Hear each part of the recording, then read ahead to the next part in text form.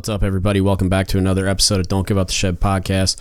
So episode 58, this is Goats After Dark Rev 2. I got to do it with another group of awesome chiefs and friends of mine. So it's BMC Thompson from episode 52, thoroughly run through. If you listen to that one, he's on here with us. And then the EODC that we did Fire in the Hole with, Nick, he's on here as well.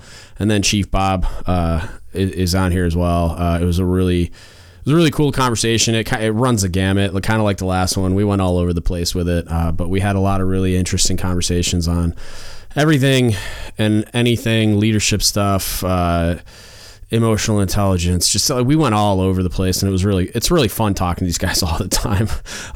And we went through some of the stuff I've been going through with treatment and all kinds of stuff, but it was really fun. I really enjoyed talking to these guys, and I hope you guys enjoy the interview.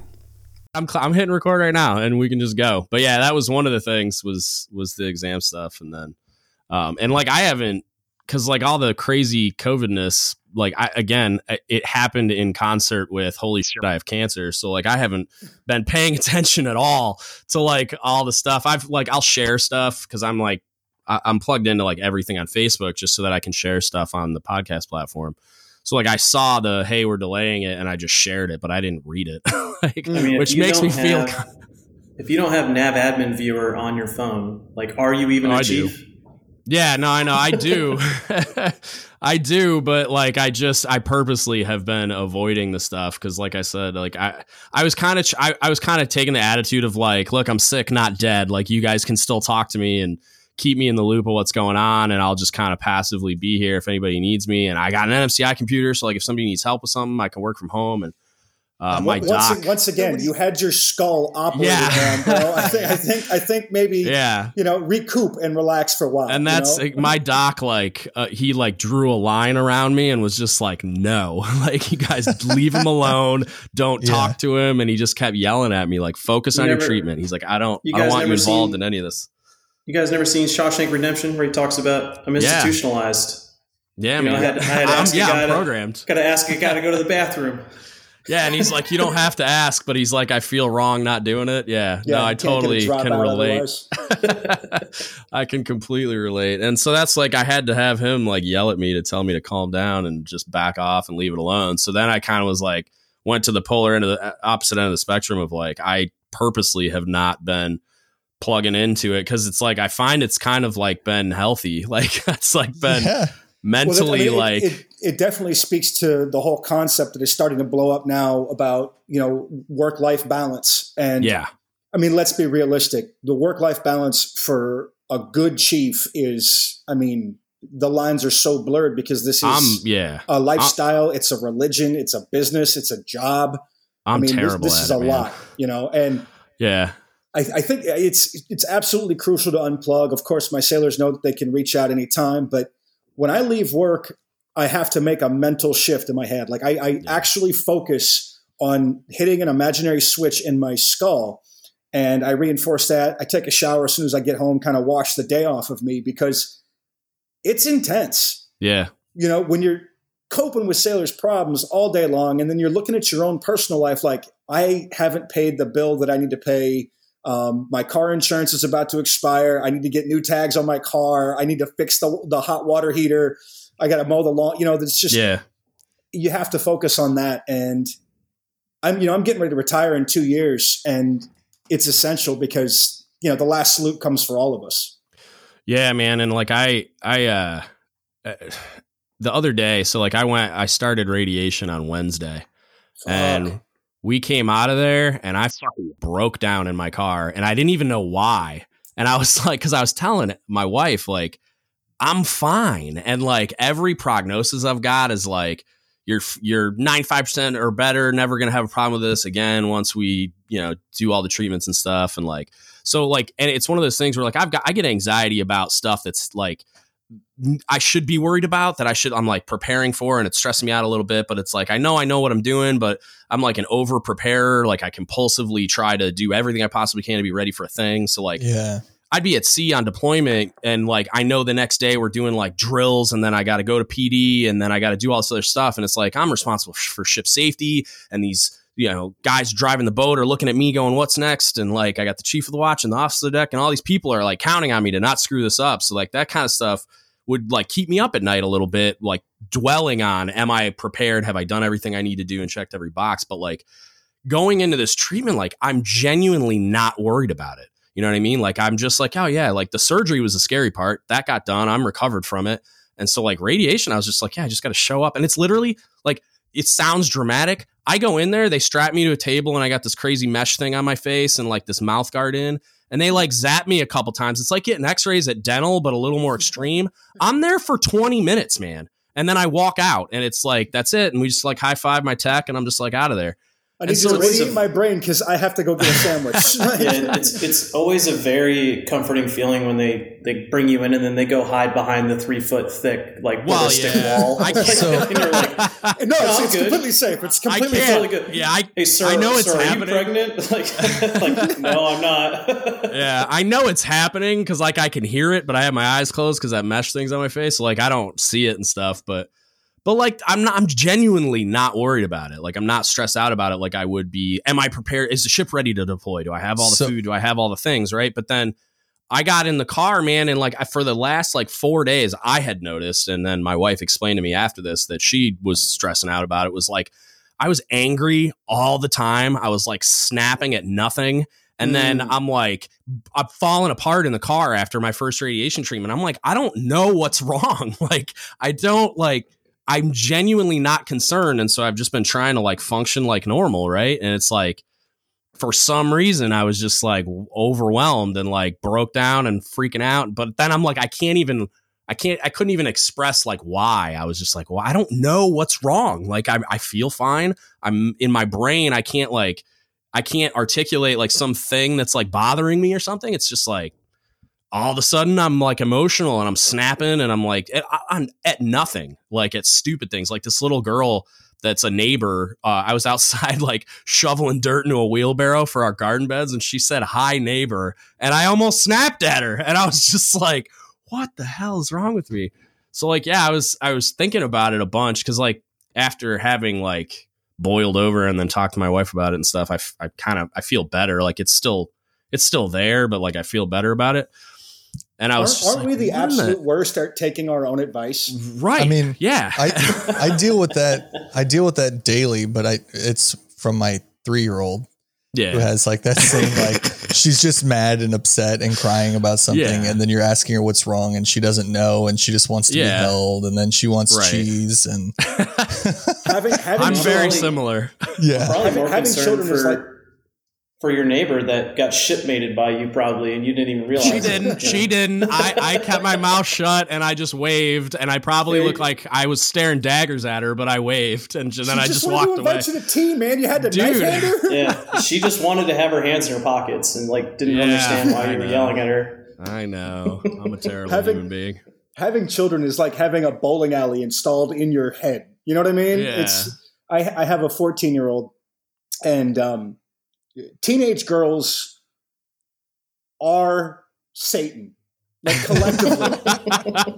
collectively, they are the physical embodiment. They come together like Voltron or something, and they're like I wake her up in the morning and I'm an asshole. By afternoon, I'm the best dad in the world, and then by the evening, I'm a jerk again. And all I asked her was how swim practice went. Like, I'm just trying to make you. I'm trying to feed you. You want some food? And I've got 2 right now, and I do the same thing. Like when I get home from work, I talk to they're 3 and basically 4 and 1.5. And so when I talk to the 4-year-old, like when I get home, I'm like, hey, I was like, how's your day? And she's like, good. And I'm like, what'd you do today? And it's, standard 4-year-old stuff, right? But like played around the house or whatever.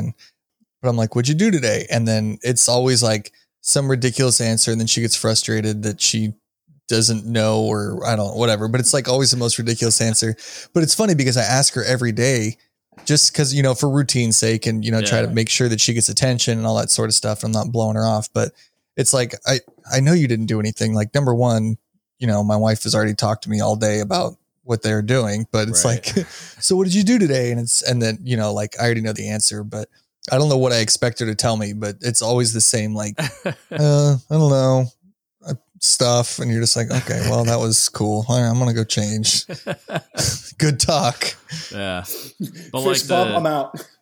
Yeah, I was just like thinking about it through the lens of like the work stuff, right? Like staying plugged in or not, and like I purposely didn't, and like to de-stress, and I don't know if it was like a good or bad choice, because like on the good side of it, like it's one less stressor in my life to be getting like text messages and phone calls from work people and like worrying about stuff I can't necessarily control. And then, but on the flip side of it, like my wife was bringing up like, well, you don't really have like your normal routine right now. Like you're not doing any of the things you normally do. You're just home all the time. And there's no like, maybe like a lack of purpose a little bit or something like that. And I don't know, because it's like, it's one of those things where it's not like I can articulate some super stressful thing I'm going through. Because like, dude, you have textbook cabin fever, bro. Something, dude, because it's like, it doesn't make any sense to me because I've never experienced it. Like if I'm freaking out or super stressed out, I can usually point at the stressor because it's super obvious. Right. And then I'm just like, I don't know what the hell is wrong with me. Like I can't articulate it, much like a 3-year-old. Like I'm just like, I don't know what's wrong, Dad. Like that's freaking weird, man. Yeah. I mean, that process of like mindfulness, like being able to sit down and do like a mental inventory. Yeah. And actually look through and kind of peel through the layers of what is actually happening, and like widening your scope of attention to your life. That's been something I've wanted to like get more into.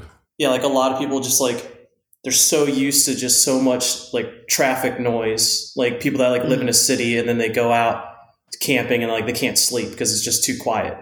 Right. Like, I feel like they have lived their life at 100 miles an hour and so loud for so long. And now that they're given this ability to kind of like go to zero, like all stop and like cold iron, nothing going on. And now they're like, I don't know what to do. Like, well, I'm so used to just, I have too much on my plate. Now I have nothing. Yeah, and I don't know. That's interesting. Like that's kind of how it feels, because like I purposely haven't been putting anything on my plate besides like I've been doing the podcast, which is cool, and like I've been doing a little bit around the house, but not much. And like that's kind of been like me and my wife kind of laugh at ourselves because it's like we sleep a lot and like lay around when we do wake up, and to the point where we're like, what the hell are we doing? Like we need to do something productive. Which I think the 3 other guys on this that have kids are like, oh, it must be nice. I was just going to say. I know, right? Like, I got a couple of dogs. Does that? Yeah, no. Tell me more about sleeping until the double digits. So I can live vicariously. Describe a nap again. Yeah, but I'd be interested too to like, what do you guys do for, if anything, for like a mindfulness practice? Because like I've heard it a ton lately, and it's something that I've been interested in learning more about. And like integrating into my life, but like I don't currently really do anything except like work out. So they did like a massive review at Recruit Training, and they added that into the curriculum now, like mindfulness training for the newest sessions. Is that the part of that Warrior Toughness thing? Yeah, the program like that brought in. They brought in like some team guys or something, and some psychologists, and they actually have them like sit down. I mean, I haven't actually seen it. Like I've just been briefed on it, but. I saw a video that was kind of like it was like a PR piece on what they're doing for the Warrior Toughness program. And it had like the doctors and the team guy, the SEAL that they have in there, and like kind of just generally explaining what it is. But I have a general high level of anxiety normally. And so there's a couple of things that I've been doing through the years. So just to backtrack real quick, COVID broke out. I was on an exercise in the UAE called Native Fury, and we were already kind of semi-quarantined. But when we rolled back stateside, we had to do 14 days of isolation. Yeah. So I'm in my house by myself, and I've got my books and my records, and of course, like everybody else, an endless stream of movies on Netflix and all the social media feeds. But what I was really excited about was to just sit down in my chair and be alone with my thoughts. Yeah. And just let them go. I firmly believe that, if your mind is racing, let it race, stomp on the gas, go faster, and with 14 days, with 14 days of nothing to do, I mean, it's like if I want to stay up for 36 straight hours, I can, and just find out, what my brain's going to unravel. But something I like to do is, as it relates to audio, I will go to a public place or I'll sit by my window and I will imagine in my head like a soundboard, like a mixer, and I will isolate the sounds that I'm hearing. Okay. Like, oh, that's my neighbor's daughter, Millie. She's playing in the backyard. Oh, that's Susan, the woman who lives in front of me, and she's out, picking up leaves. Oh, that's the UPS truck coming by, and I'll just focus on those sounds. Oh, that's the wind, or oh, that's the police helicopter, or you just focus on these things, and oh, that's my neighbor's car. He's got a muffler problem, right. The sounds of your house creaking, stuff like that. And it puts you right there and it takes you out of your own shit, Yeah. Because now you're literally focusing on the sound of the world around you and you become a part of it. And then you focus on your own breathing and you realize that you're in the center of all of this. Yeah. I was only laughing earlier because when you said like, when your mind's racing, you're like, just let it go. Just stomp on the gas. Like, take the wheel. I am by no means like a mental health professional or probably doing anything remotely smart in that aspect. But I just feel like that's probably the opposite of what everybody would say is like, if you're reeling, just let it rip, Yeah. Having a bad day, just go make it worse, man. I don't think that's what he meant. But like, I know. It was just funny. Like in my head, that's what I was thinking. It's like, somebody going in to talk to a therapist and it's like, Doc, I'm just having a bad day. And they're like, sweet, let's make it worse. Right. I'm going to kick you in the shin a few times. Yeah. And, we're going to make sure this is your bottom before we can work up. Like, yeah. No, I know that's not what you were saying. It was just funny. Yeah. I definitely I don't know, man. I've been trying to figure out the best way to do it because I've heard a bunch of different when I talk to Jeff, he's always like when he goes on his runs, that's like his zone. You know what I mean? And like he just lets it kind of same thing you said though, like lets his thoughts wander and just kind of they go where they go and its brain is like everything's quiet and he's just thinking. You know what I mean? And well, I think we also have this connotation that a negative thought is bad, and it's not. It's a natural occurrence. We think terrible things sometimes, and in and of itself, the thought isn't bad. It's just a thought. Now, if you act on a negative thought, that becomes a crime or something worse. But if you judge your thoughts too much, then you spiral. Your thoughts are just gonna come. That's realistic. But if you judge them, that's when you start getting into, a strange place.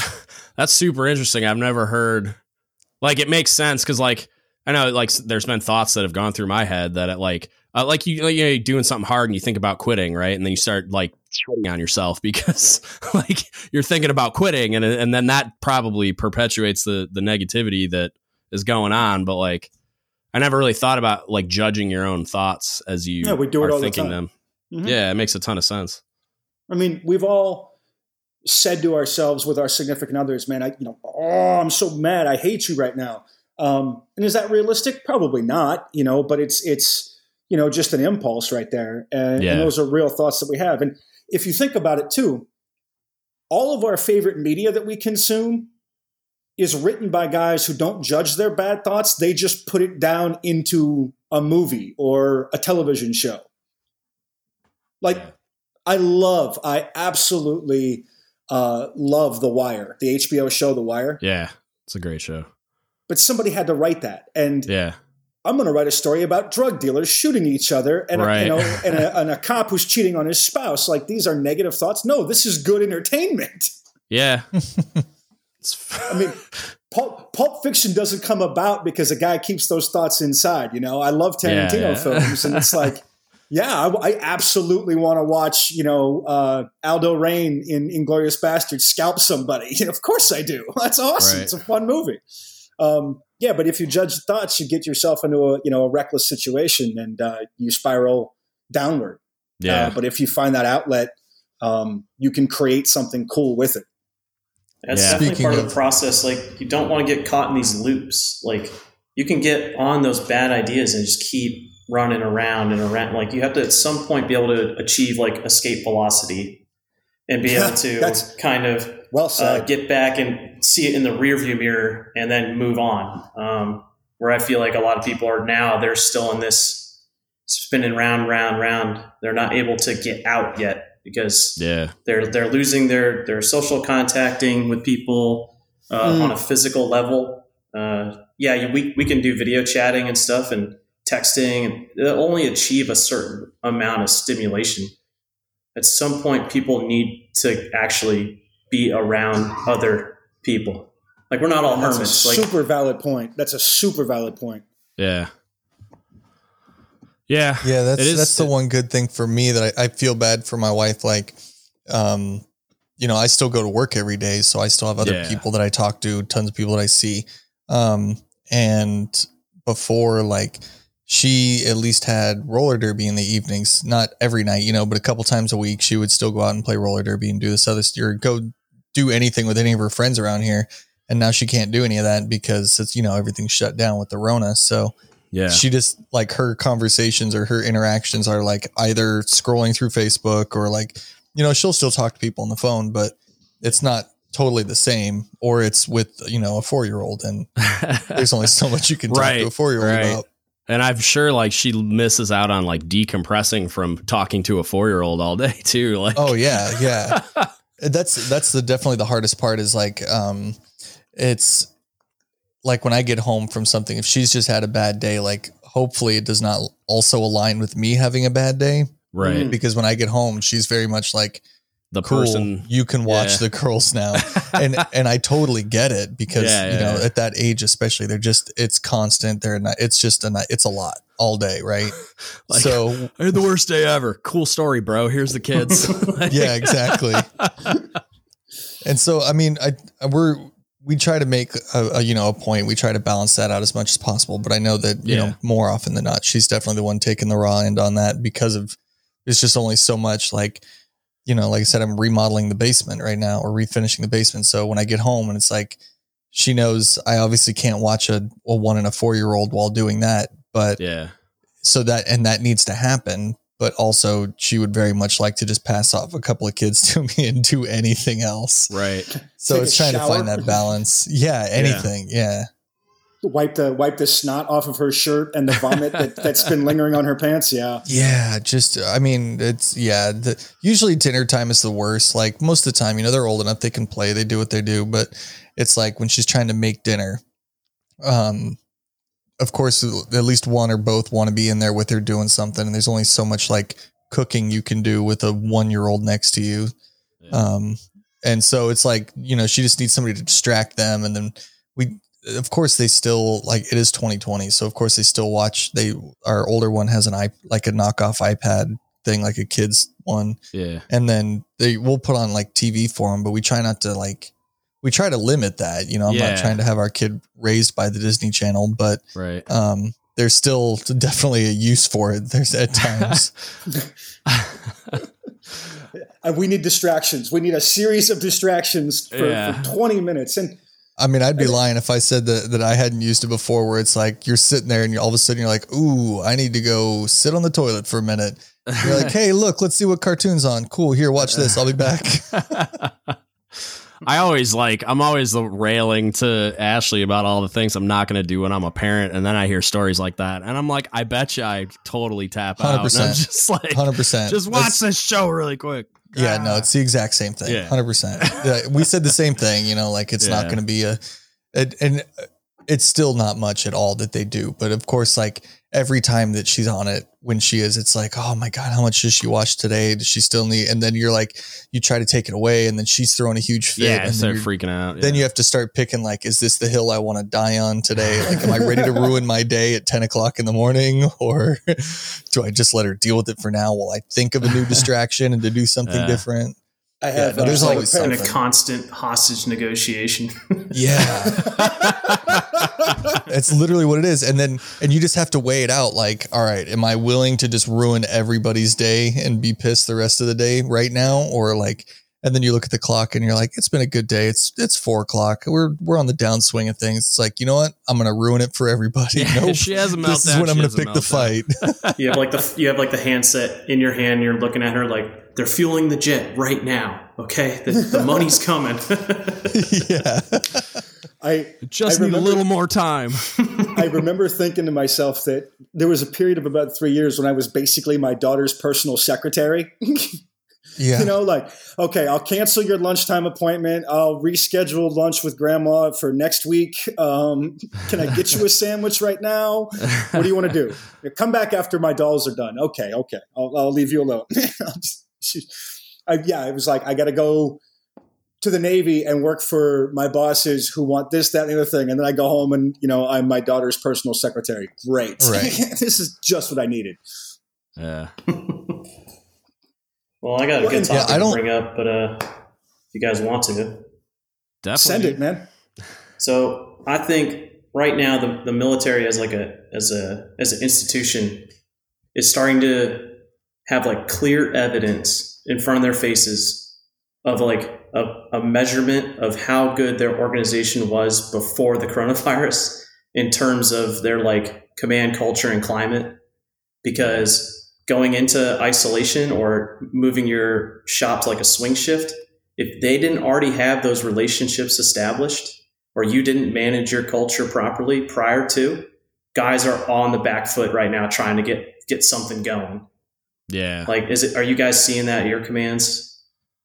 A little bit. I mean, our biggest problem is it's just like, I mean, every command, but especially short command, of having just not enough bodies. And so everybody is so spread thin trying to make all this work.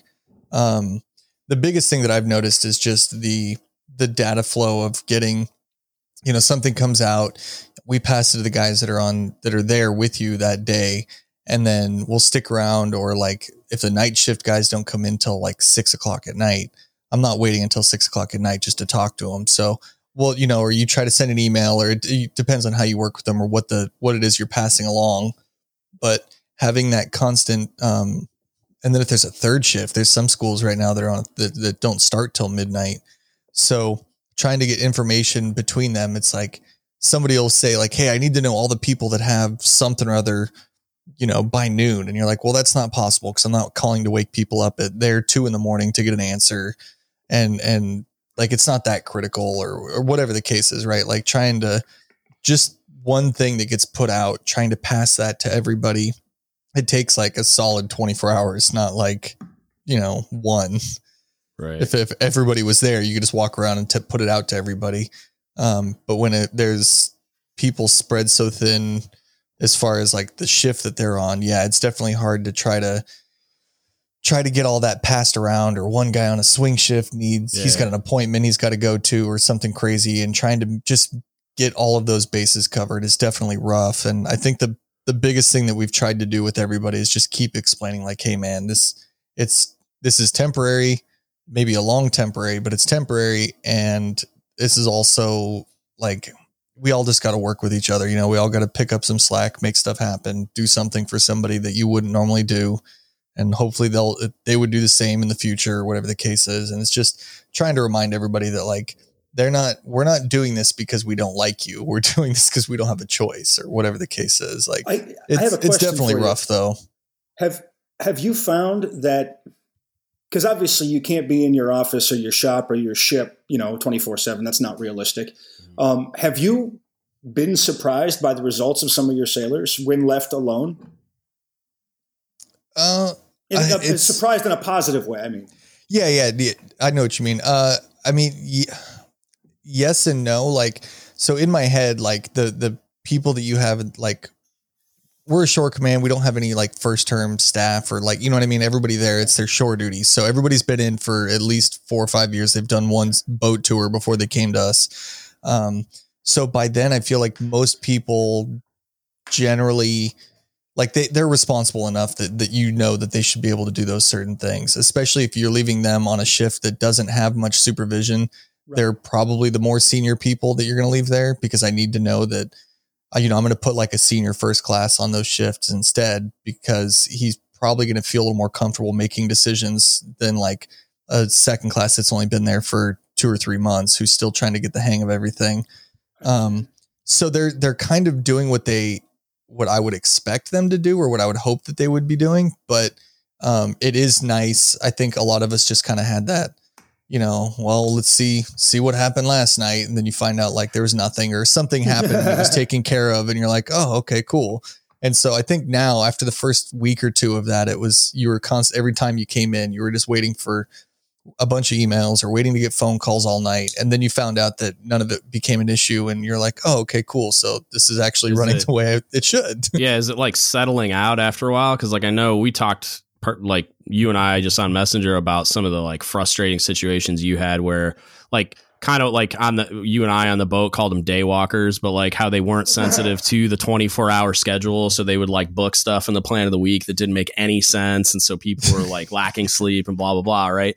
Like the same thing was kind of happening to you, where like they wanted people to roger up that they like verified their NFAS or whatever arbitrary thing all by this time of day so they could go home and nuke their supper. And it's like, well, these people are sleeping right now because we're on a 24-hour schedule. So like, is it something that like you guys worked out the growing pains, or is it something that like when those things were happening, it was kind of indicative of what he was talking about, where it's like, maybe we didn't have the best command culture to begin with. Right. You know what I mean? Yeah, it's hard to say, because the day-to-day stuff is definitely smoothed out, and it's not as bad, and all of that stuff has been fine.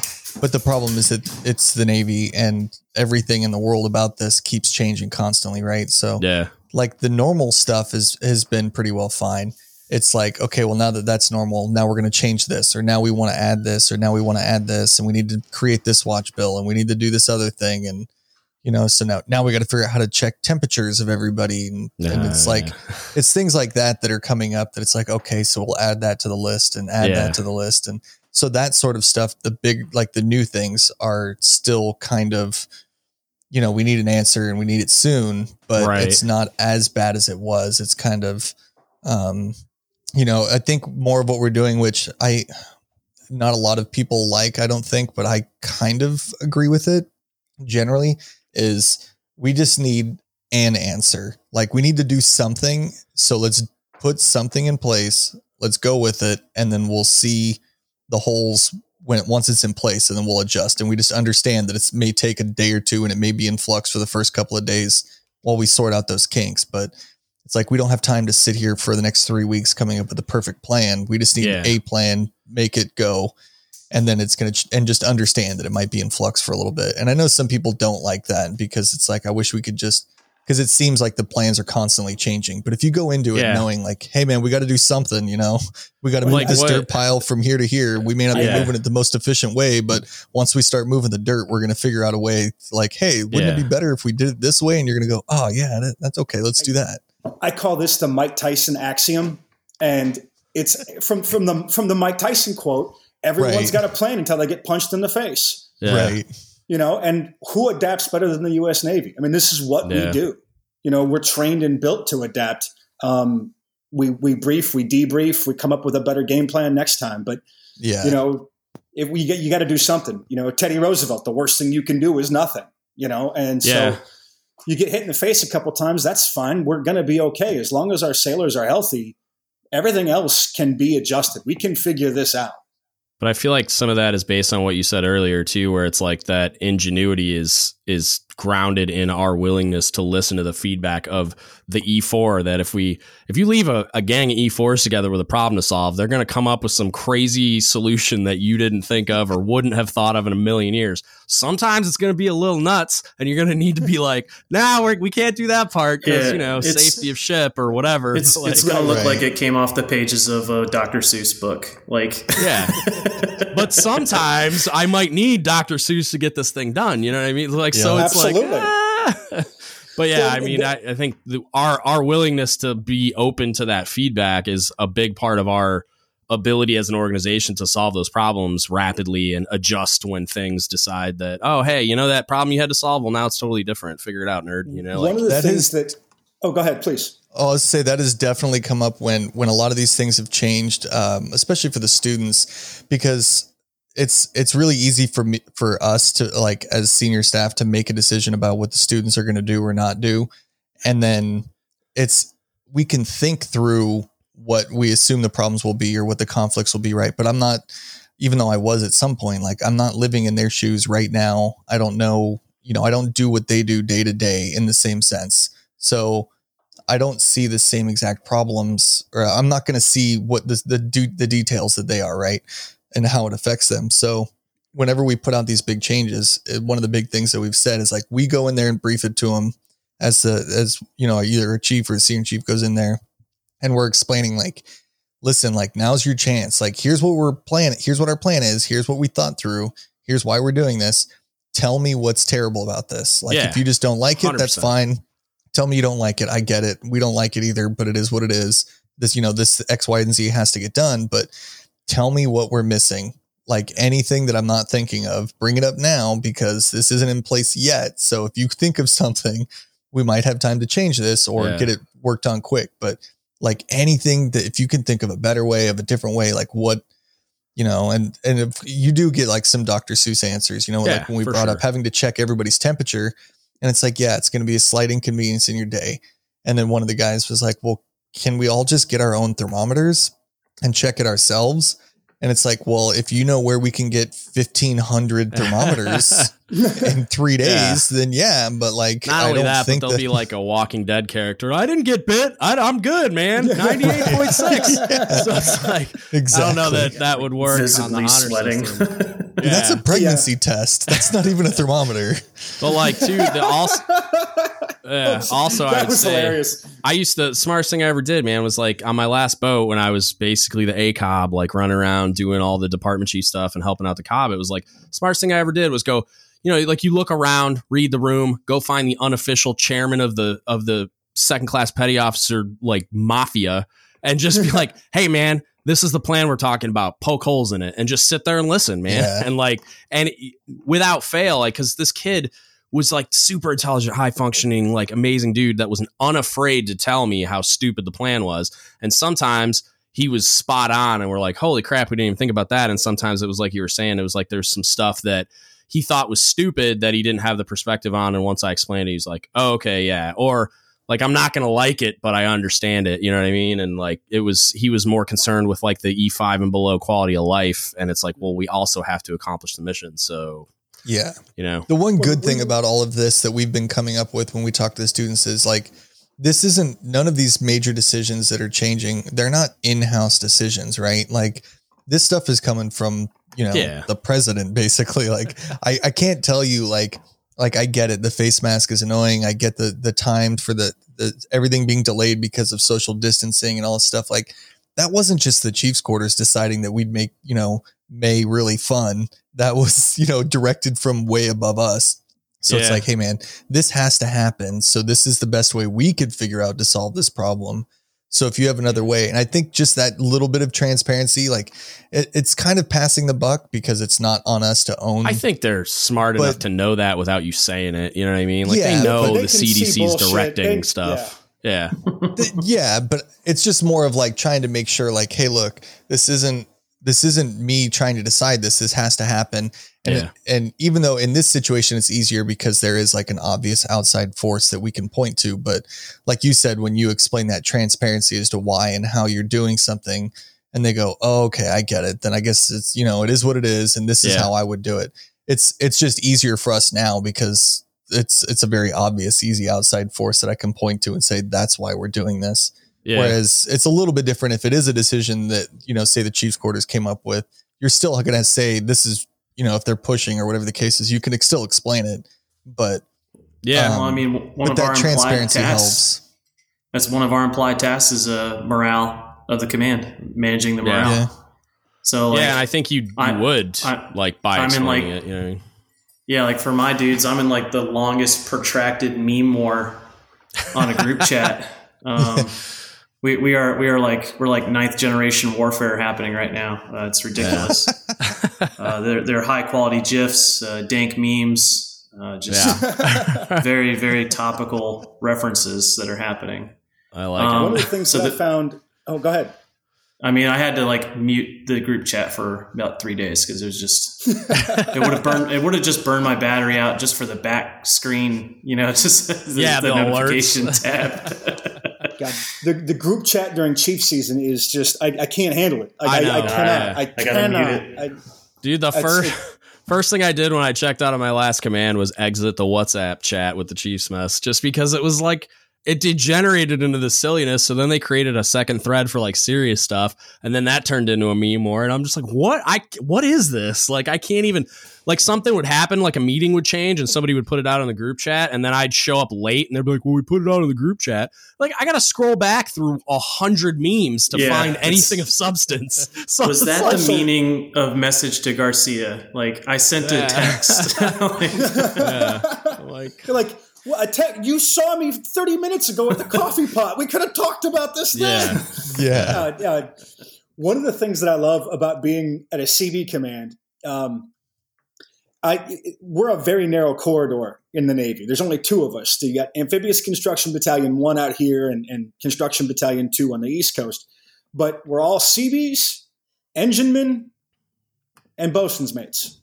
Mm. And CBs are designed and built to fix war. Yeah.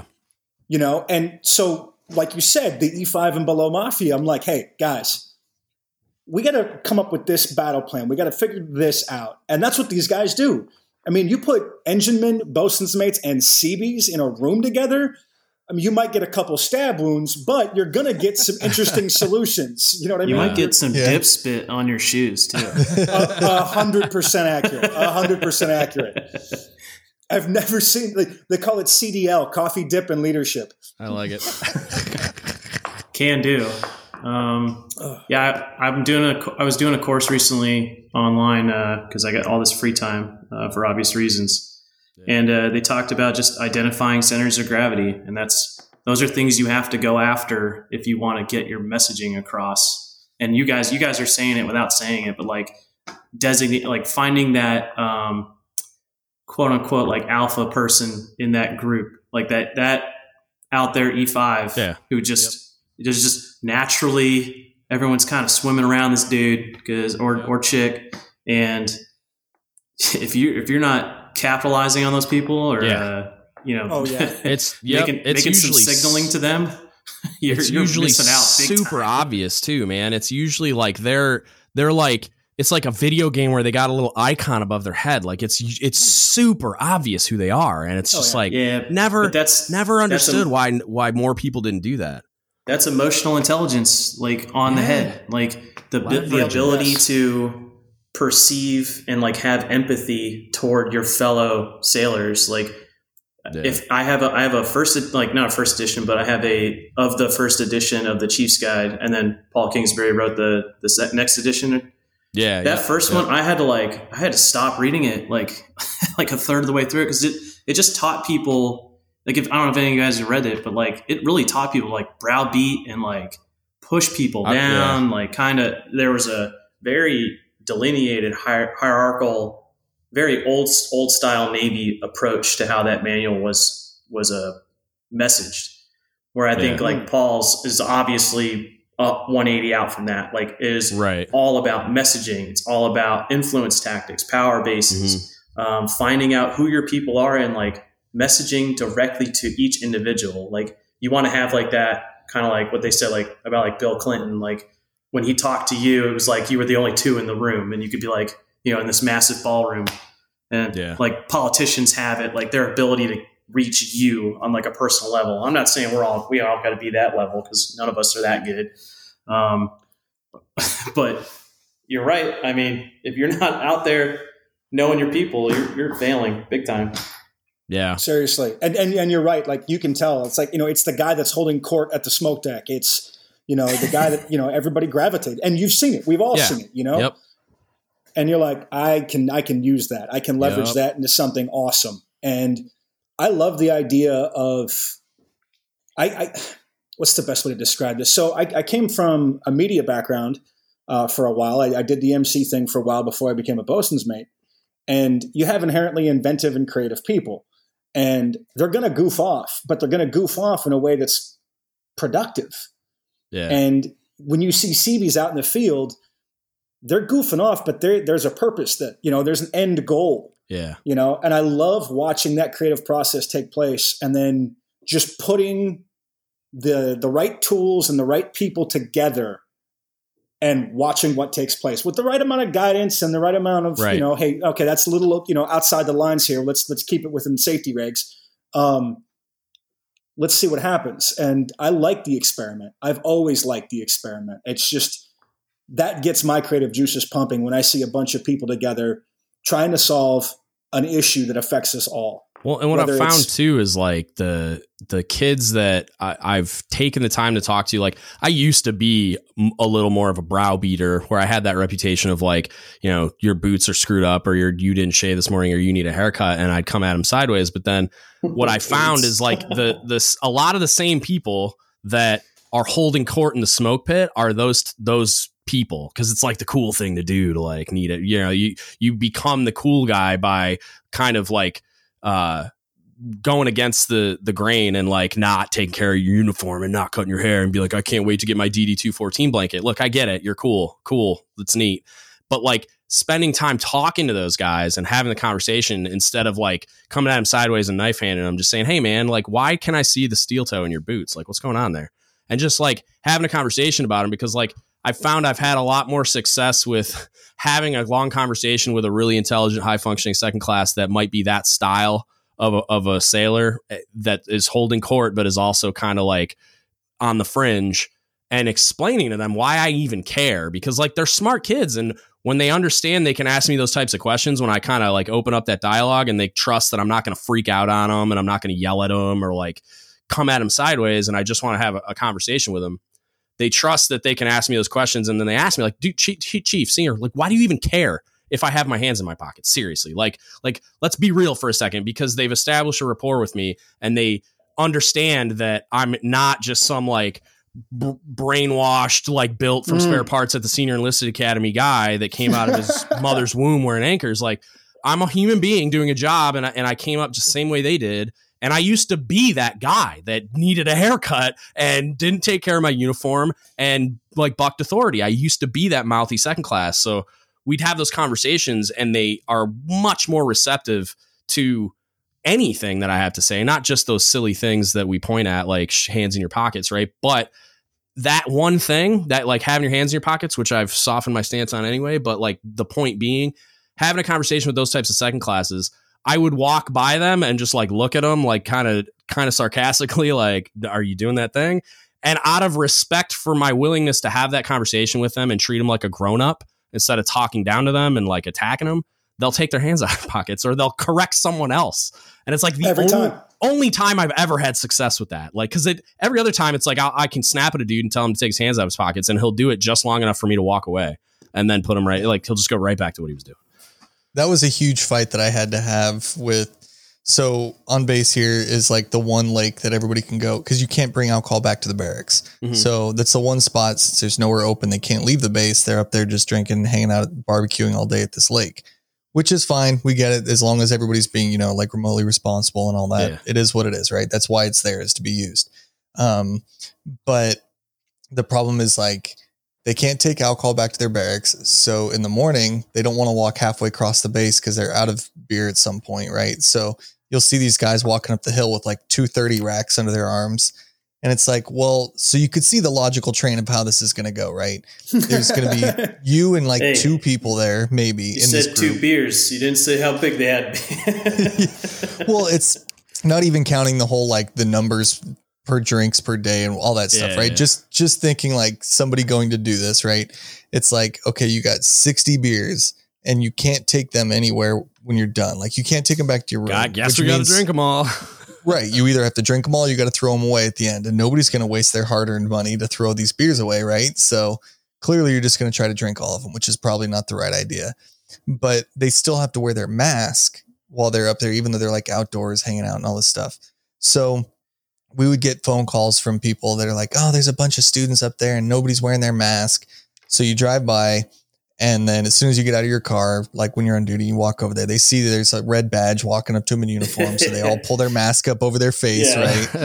You're like Dean Wormer walking into the Delta House, like they're all trying to like, hide their beer cans and like exactly. And it's like, listen, guys, for the win, man. Yeah. Reference for the win. But it's like, all right, guys, look, like I know that you guys clearly know you need to wear this mask, and regardless of your opinions of it, like, it has to happen. You were told to, and you obviously have them all, and you put it on when you saw me. So you know you're supposed to be doing it. And they're like, yeah, we know. We'll wear it. And it's like, I know you're going to take this off as soon as I walk away. Like, I'm not an idiot, right? But I was like, here's the problem with that. If enough people keep calling and saying that you're up there without wearing them, eventually the CMC is going to go, I'm just tired of getting these phone calls. Yeah. Just don't go up there anymore. And now this whole area is secured. Yeah. And now you have nowhere to go drink beer or barbecue or whatever, right? Like, so I get that it's a dumb rule and it's small and it's simple, but like, and nobody's here. Like, I don't have the time, energy, desire, anything to stand here and watch you all day to make sure you wear a mask. Like, that's on you. But the point is, like, I know you're just going to do it when I walk away, but like, come on, man, just do it for yourself. Cause like, honestly, at this point, like, if I get 3 more phone calls today about this, I'm going to secure it because I don't want to deal with it. Yeah. And so it's like, okay, we'll wear it. Yeah. And there's always that one C lawyer that's standing there who's like, well, I'm trying to eat my hot dog. I can't eat my hot dog through a mask. It's like, come on. Okay. Yeah, got it, dude. Like, take it off while you're eating, but like, how long you're going to milk that hot dog for 8 more hours? Yeah, like, dude, exactly. I mean, exactly. I graduated with honors from the Barrack School of Law. I think yeah. No, the talk about a hill to die on. I will die with the hands in the pockets. Like, you'd shoot me in the chest and I'd fall in a modified, like, hands in pocket. Like, I absolutely, they're like magnetic. They're just Navy. They're my EOD gloves. Like, I don't know what to tell you. Like, I have to have hands in pockets. I have since softened my stance on it because, like, I've gotten to the point where it's just like, look, this is an unenforceable standard. So why is it even in the book? You know what I mean? To the point that I've got flag officers standing in front of me giving an all hands call with their hands in their pockets. Like, just get rid of it. That's a great example because I have the exact same one, except he was a captain. Hey, sorry, couldn't be an admiral. But within like 2 seconds, he introduced himself, like, hey, I'm Captain So-and-so. And then like, shoop, like, couldn't help himself. Yep. And then it was like, well, this is the right audience. It was a room full of like joint service EOD techs. It's like, no one's going to call this guy on this, man. If they did, it'd be like, they'd get, boo that man. Kick him out. There's that meme going around of Eisenhower with his hands in his pockets. Right. Like, won World War II with his hands in his pockets. Like, he also without PowerPoint and no quad slides, and they didn't do like PB for T, any of that. Right. And they didn't worry about their NFAS. Yeah, they had no NFAS, actually. It was awesome. No email either. I was thinking about that earlier today, and I did a breakdown, the statistics of how much time I spend actually doing my job. Yeah. Right. And then I had my first class and my second classes do it as well. And, all the admin and all the logging in and, your e-training certificates have to be complete. It's like, how many hours are we actually wasting not doing our jobs, not training, staring at a computer mindlessly? And General Mattis he nailed it. It's like PowerPoints and e-learning make us dumb and they make us weak. Yeah. And I'm over it, man. I got excited when Richardson came out with all that, like, getting rid of collateral duties and blah, blah, blah. And then it like paperless all faded to black. Yeah. Well, not paperless, but like he was talking about, like, they were responding to the feedback of like, why do we have so many collateral duties and why are people getting promoted based on their performance or just like loading up on stupid collateral duties that have nothing to do with their job. So you have people effectively getting promoted based on their ability to do everything except their job. And then you've got people absolutely crushing it, only focused on their job, and they're the best that there is, and they're not getting promoted because they don't have all these extra stupid eval bullets. Well, I could tell you a quick story. It'll make you on the inside of an inside joke.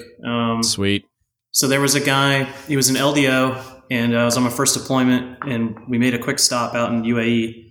And so that was back when we had reservist EOD units. They called them OSUs, Operations Support Units. So they would deploy like a very small truncated team to different locations, and they provide like diving support and whatnot. Yeah. So, I mean, this guy had been a senior chief, and then he picked up his ensign bars, and obviously been in the Navy pretty long time. So his name was Renee. That's not going to give anything away, but it's important to the joke. So I had my brand new lieutenant with me. It's his first deployment as well. And then I had my chief, and my chief's like having some like officer training with Renee and my OIC. And Renee tries to spell it out for my LT. He goes, I'm on all these email chains. I'm like, I guess people think I'm an important guy. They got to run stuff by me, and it's not really important at all. So if I ever get a tasker, I just delete it. and then if I send it to me again, well, I'll probably at least read it, and then I'll delete it. And then by the third time, if someone at least like comes down and does like an in person, then yeah, I'll do what they told me to do, or so we call that pulling a Renee. And you could see my chiefs like in the back, like doing the cut motion, like shut up, like don't tell him that, man. It's bad news, man.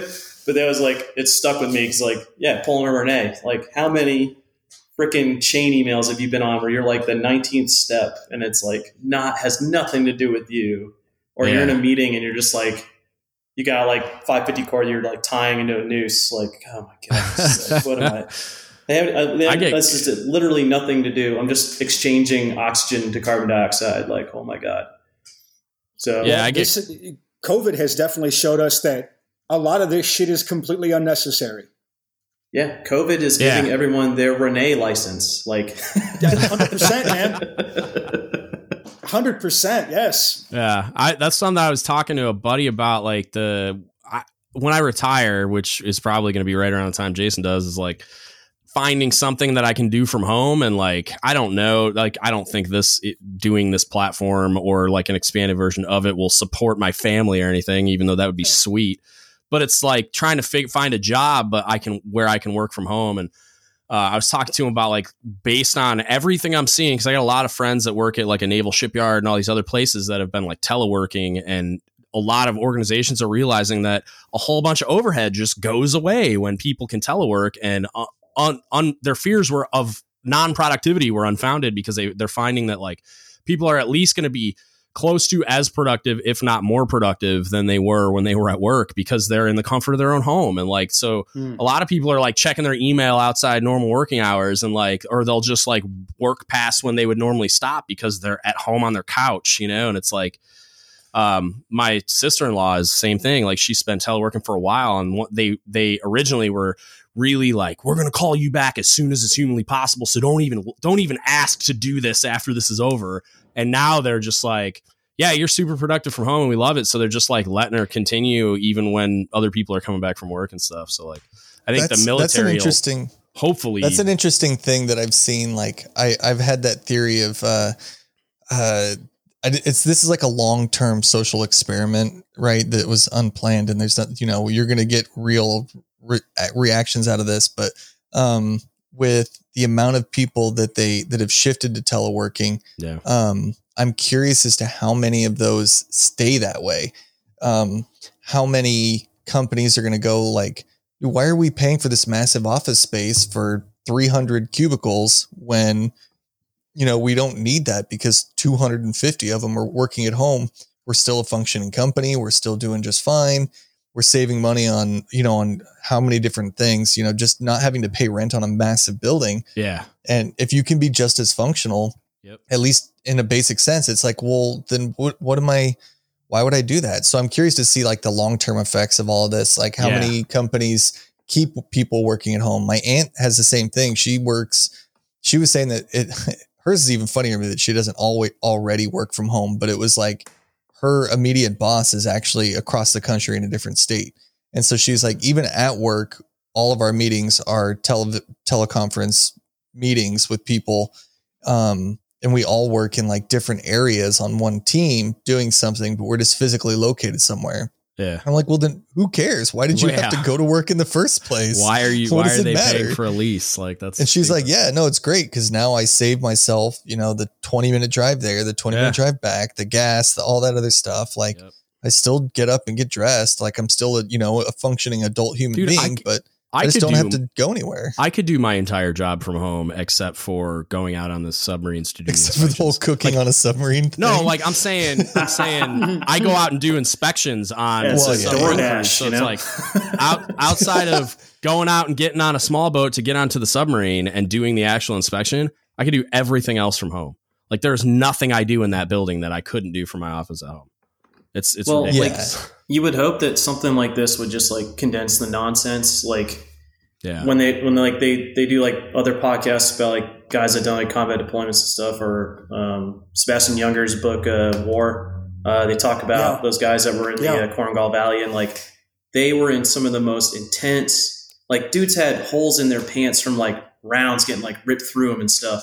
And like they interview these guys later, and it's like that was the best time of my life. Like it was awesome. Like I would go back if I could go back, I would go back. And like I look at my own career so far.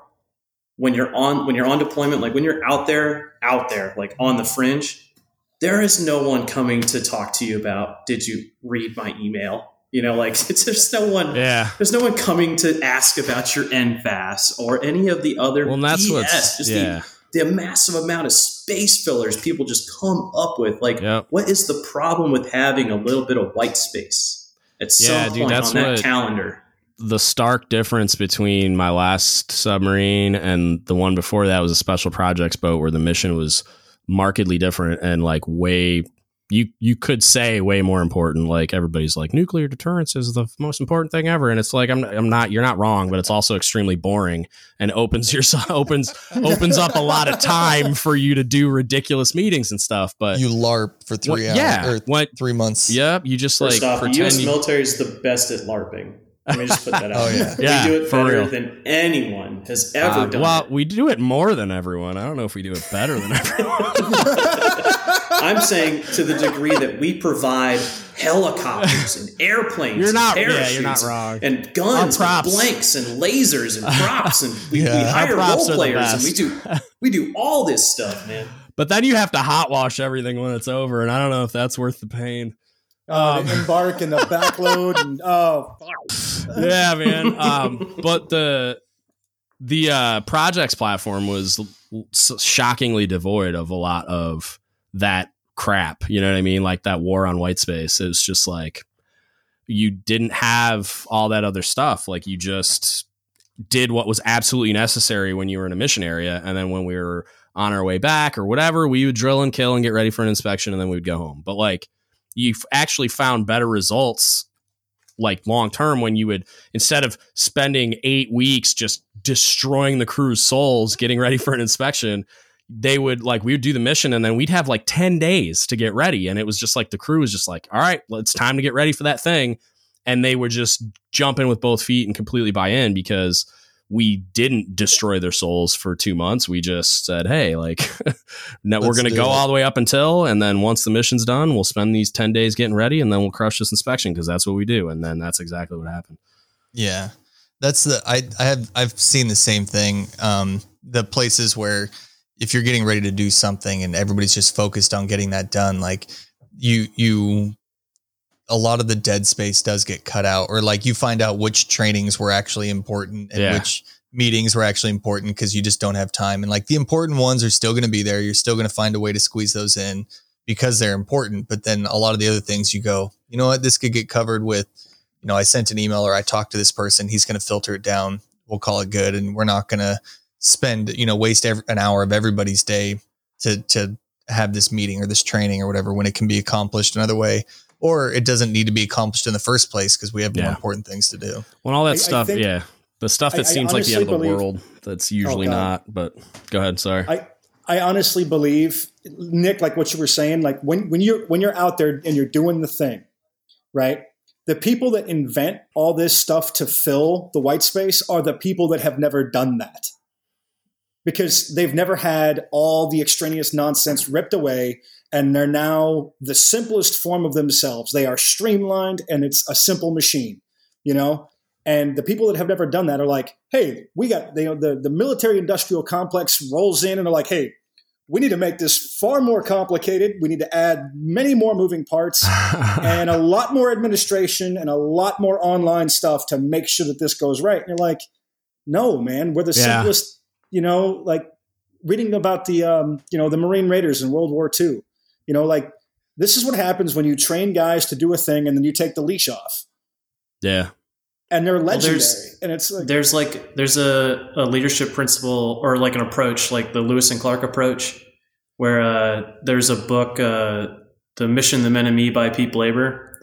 He's a Delta Force guy and whatnot, but he talks about how did Lewis and Clark, these two guys that were just given this massively vague task of exploring the uncharted wilderness of the North American mainland. And then they were just, that's the end state. Well, how the hell are we going to, you can only plan to a degree.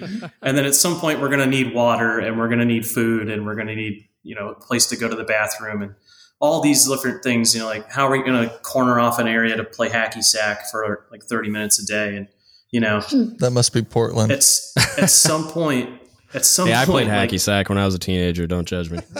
It's fun. Yeah. With my sick dreads, man. So like at some point the president just pulled the trigger and said, just go, just execute. So like what you're saying, like, yeah, when you're out there getting it done, it's definitely the Lewis and Clark approach. Like you can't brief every day what you're going to do because you just don't know what's going to happen.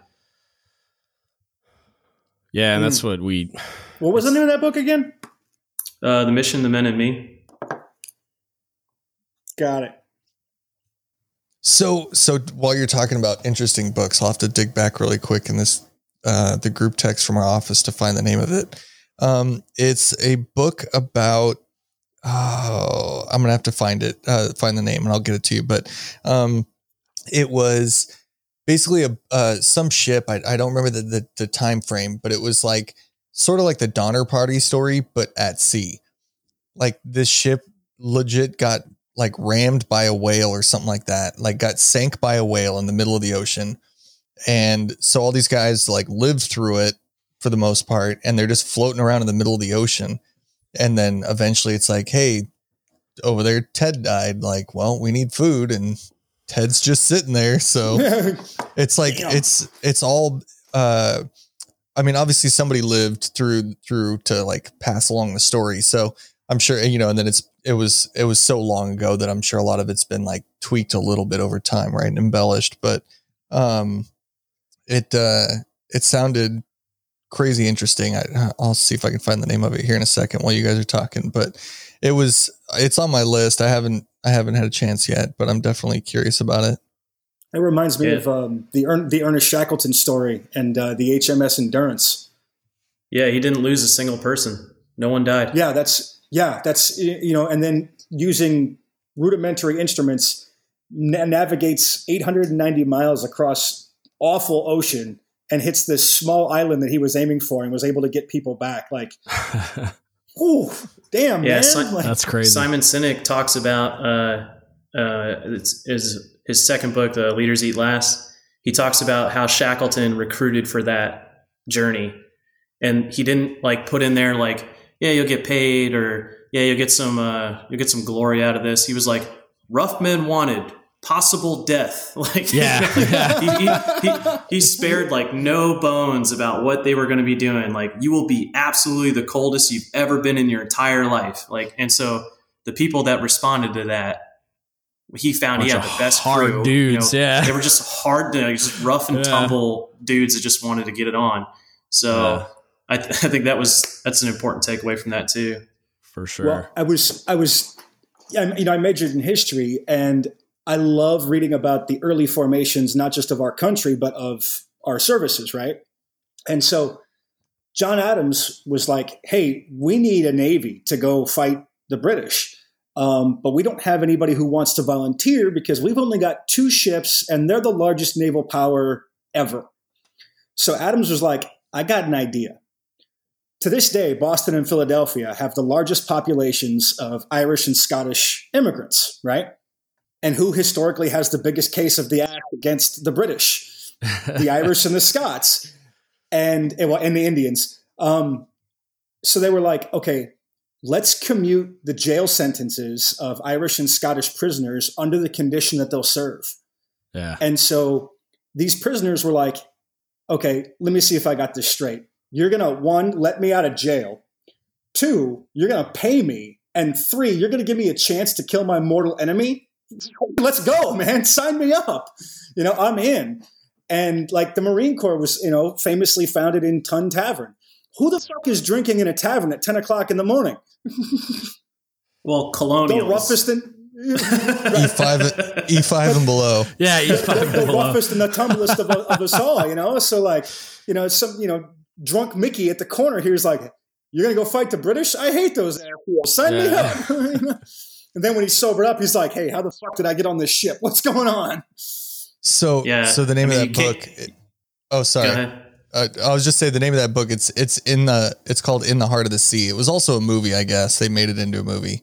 And I have Story of the Essex. Yeah, that's the one. Yeah, but basically like a whale capsizes them and then they are just floating around the ocean. And then, anyways, from what I haven't read it yet, but like I said, a couple of the guys in my office have, and they were going on about how it's actually like pretty intense. The book, at least, like I said, I can't vouch for the movie. I'm sure it's even super duper embellished from what the book is. Sure. Put Hollywood stamp on it. Yeah. Yeah. So totally unrelated, not to change the topic at all. But this was one of my favorite things about working where I'm at is with all the students that are around, right?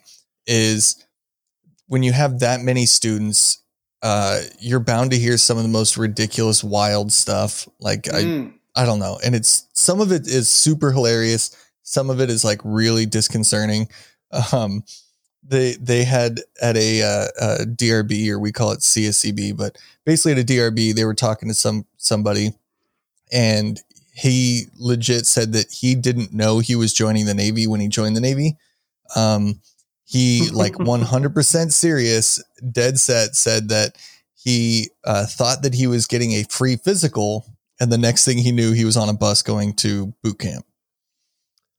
So I mean, he's not wrong. He did get a free physical, but I don't know what to do with that. I don't buy it. I mean, the steps to joining the Navy are pretty detailed. Well, you don't. Yeah, it's not like in the movies where you wake up on the bus. It's like,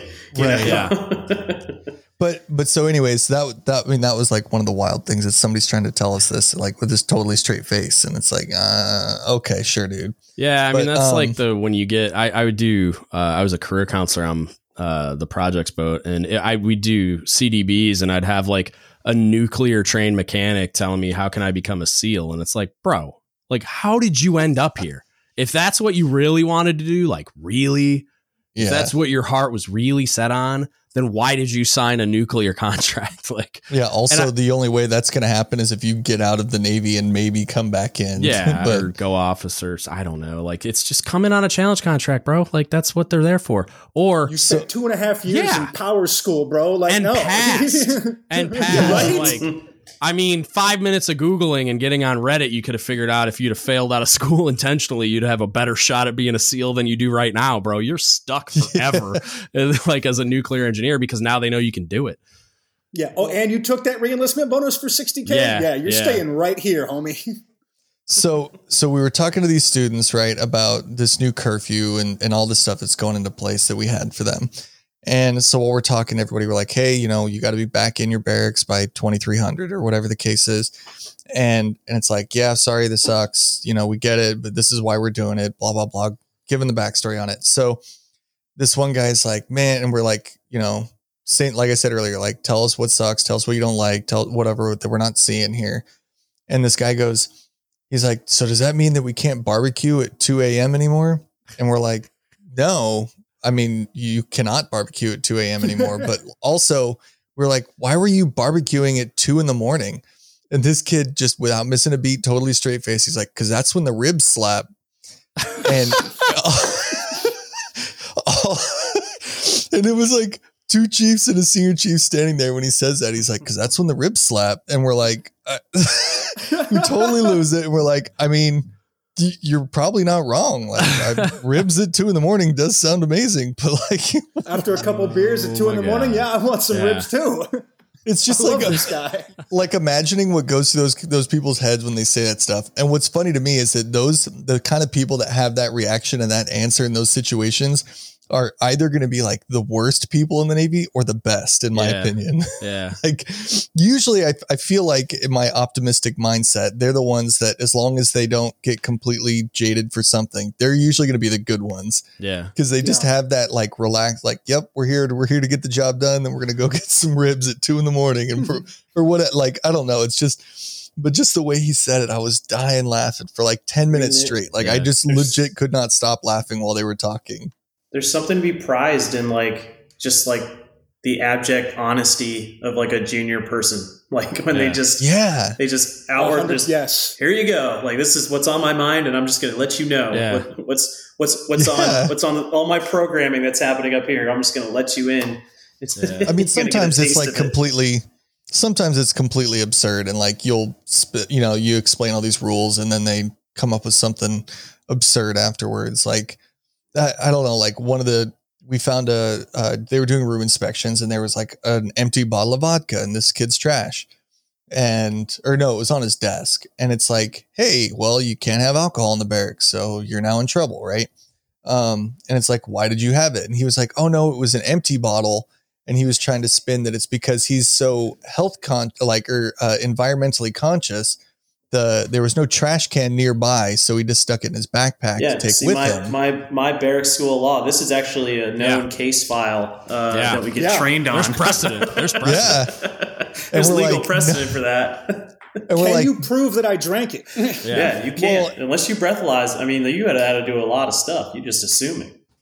Well, so it was like, it's like, okay, well, I don't know how it's written in those rules, but I'm sure it says like no empties either, right? But then after we said that, we're like, I don't buy that you're just super environmentally conscious and also so lazy you didn't walk to the trash can that's right outside your barracks and throw it away.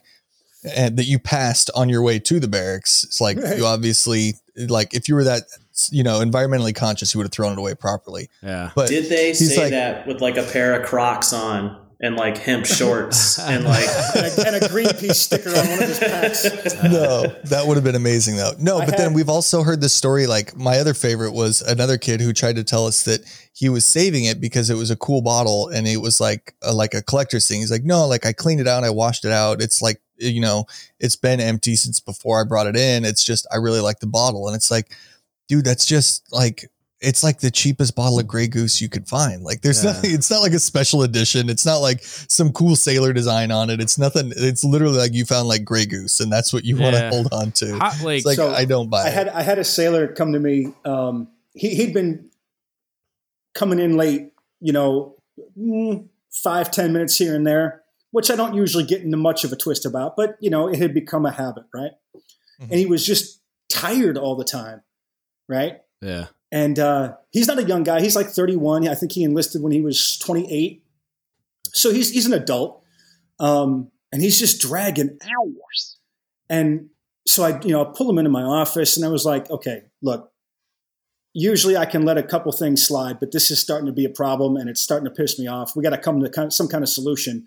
What's going on in your life? And he looks up at me with a straight face and he's like, Chief, I just can't talk anymore. I'm like, what? He goes, my wife wants a baby. We're trying to have this baby. And it's just like, she'll wake me up at 2:00 in the morning. She's like, it's time. And like, I'll wake up and I'll shower and she's like, it's time. And I'll come home from work and she's like, it's time. And I was like, wait a minute, you're trying to have a baby and that's why you're so tired? Because you've been having so much sex? And he goes, I can't do it anymore, Chief. I'm sorry. That's hilarious. I was like, how do I counsel a guy for trying to make a baby? This is, I was like, just, what? Take the afternoon off. Yeah. Go take a nap. Just go get in the rack. That's you could literally sign a request sheet for a nooner. We had a kid at boot camp who had a similar story with, we had like our Liberty weekend and we come back in and of course the what's it called? I can't even think their name now. The person in charge of RDCs. There you go. The RDC. He's standing there and he's like, okay, who lost something? Yeah. And it's like, who lost something? Who who's missing something, who lost something over Liberty Weekend, whatever. And this kid's like, petty officer, I lost my dog tags. And so he's kind of yelling at him, like, why did you lose them? You should never take them off, blah, blah, blah, going into that whole spiel. And he's like, why did you take those dog tags off? And same thing, without missing a beat, he's like, because they were hitting her in the face. And everybody just like, and it was just so out of context. Laughing, yeah, but everybody just froze, and then they all just lost it. And the chief that was standing there was like, all right, man, come with me. I'll get you. We're going to go get you some new dog tags. And give him a fist bump on the way out too. Like that's my boy. Yeah, Sailors it's one of those like sailors. it's so absurd that it's not like the lesson isn't the most absurd answer is like going to get you off of something. Like, right. It's more of one of those like just that blunt honesty of like, but I think, well, this okay. I mean, there's something there though that like I feel like we've at least out in the submarine force, and you guys can speak for the other, some of the other areas, but like.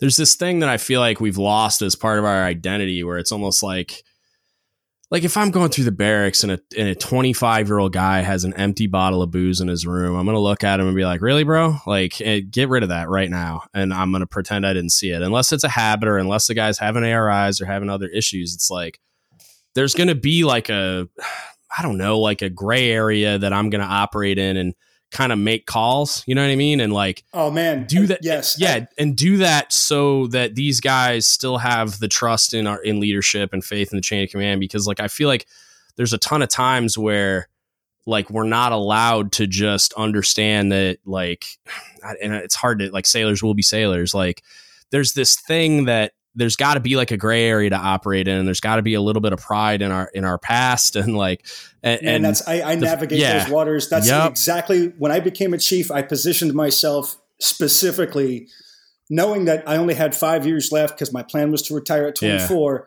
Was like, I am going to insist that I let sailors be sailors under the condition that they still got to show up, they still got to do this thing, and they're going to do it well. And here's a great example. So I'm doing the barracks rove, right? CDO duty, doing the barracks rove. You're not allowed to have overnight visitors. Yeah. It's a Saturday night. Mm-hmm. It's maybe 20 past 11. So I'm doing my rove, and there is a couple that are being very vocal in their activity. And she is very much enjoying herself. And I'm like, damn it, man. Like, okay. Not supposed to have overnight visitors. I was like, okay, so I'm going to finish roving this building. I'm going to come back down. And if it's still going, I'm going to intervene. So I go search the floors, come back down. And she is still rather enjoying herself. So I was like, all right, let me go outside, roam the outside of the building. I come back inside. It's all quiet. I was like, all right, cool. So it's an ENFN. So I knock on the door, and you can hear, shuffling about the room as, they're looking for their pants and this, that, and the other. And kid opens the door, and he's, early 20s. And I see, her, the bottom half of her legs on the bed. And I'm like, look, man, I want you to have a good time. But if everybody on this floor can hear you having a good time, it's going to be a problem. And he looks at me and he's like, I understand, Chief. And then even just like she better not be here after midnight or so. I don't know. Like it is what, because there's like two consenting adults. Like, what difference does it really make? And it's like, we had these policies. I'm defending morale, as a matter of fact. We had these policies at the A school that were kind of like that, where it was just like, we put them in this environment where they're only really exposed to this small group of people in their class and the other classes. So there's about 100 kids there. And it's just like, yeah, of course they're going to like date each other for the 5 minutes that they're there. And of course they're going to want to like get in each other's rooms and stuff. And it's just like, we had this policy where they were segregated by gender, and they were split by floor, and one couldn't be on the other floor, and blah, blah, blah. And of course the brilliant like function to prevent that was we had a student rover, because they're totally going to turn anyone in ever. So, but we also had motion activated cameras with a DVR that I could search for motion. So it was wired like a casino, and the kids didn't know. So it's so they're not going to get away with anything. But then at the same time, when it would come up and I'm the NMT LCPO, and I'm just like, like, what happened? And they explain it to me, like, okay, just go talk to him. Like, I write him a little chit thing that's like a little warning kind of slap on the wrist. And then just like, if it happens again, or if somebody complains, or like, it's different. But it's like, if they're adults and they're making decisions, and it violates our policy, which you get into that place where you're like, policies are in place for a reason. And if you break this one, you might be willing to break all these other ones. But it's kind of like how much leadership capital am I going to expend on something that's that, you know? I think for us, like silly psychologically though, like sometimes it's the follow-up shot to this, 6 weeks of boot camp. Yeah. Where you literally just tore somebody down from who they were, and then you turn them into a sailor. And now you have to do this follow-up of like slowly reintegrating them back to society. Right. For like lack of a better term. So it's like, I mean, I gotta give a shout out to Gurney Mills Mall. Anybody that was had a school up in Great Lakes, but having to go like in your peanut butters or like Johnny Cash's or whatever, going to that mall for like the first 2 weeks, like you literally had nothing to buy, but you just wanted to go because it's just like you know, it's just something to do. Reintegrate the humanity a little bit. But you know, the minute you like went to there with like civilian clothes and a backpack just so you could go like see a movie or something, and then like someone catches you and they like totally rat you out, and it's like, why am I even getting yelled at right now? Like, I don't know. I'm like an instrument of national security, and I can't even wear civilian clothes. Like, right. Yeah. I think one of the things, as I was thinking about it, I had a chief when I was cross rating, who was a photographer's mate chief, PHC Rob Edgar. And he was one of those guys who was like, I'm going to let sailors be sailors. Right. And so I was a second class when I cross rated, and the barracks, the young kids had been screwing up. So he established a 10 o'clock curfew, 2200 curfew for everybody, for like 2 weeks, weekends included. Boom. That was it. But I had won tickets to a Guns N' Roses concert in Washington, D.C., and the show was going to start at midnight. And there was no way in hell, as a second-class fleet returnee, that I'm missing a Guns N' Roses concert. So I was like, all right, here's what I'm going to do. I'm going to schedule a cab to come pick me up. I can then take the last train to D.C. I can catch the show. It's Guns N' Roses, so they're probably going to be a little bit late taking the stage. I was like, all right, cool. So I open up my bedroom window, and as I'm sneaking outside, I land on the ground, and my room was positioned right above the stairs that went down into the boiler room. Now it's 11 o'clock at night, and Chief Edgar's the CDO, right? Yeah. And he's the barracks manager, and he's the CDO that night. And I land, and I see a glint of light out of the corner of my eye. And there's Chief Edgar as the CDO with a can of beer to his mouth, right? And a six-pack next to him. And I looked at him, and he looked at me, and it was like, the Mexican standoff. Right? And I was like, okay, I got him dead to rights. He's got me dead to rights. So I closed my window slowly, and I just slowly backed away, right?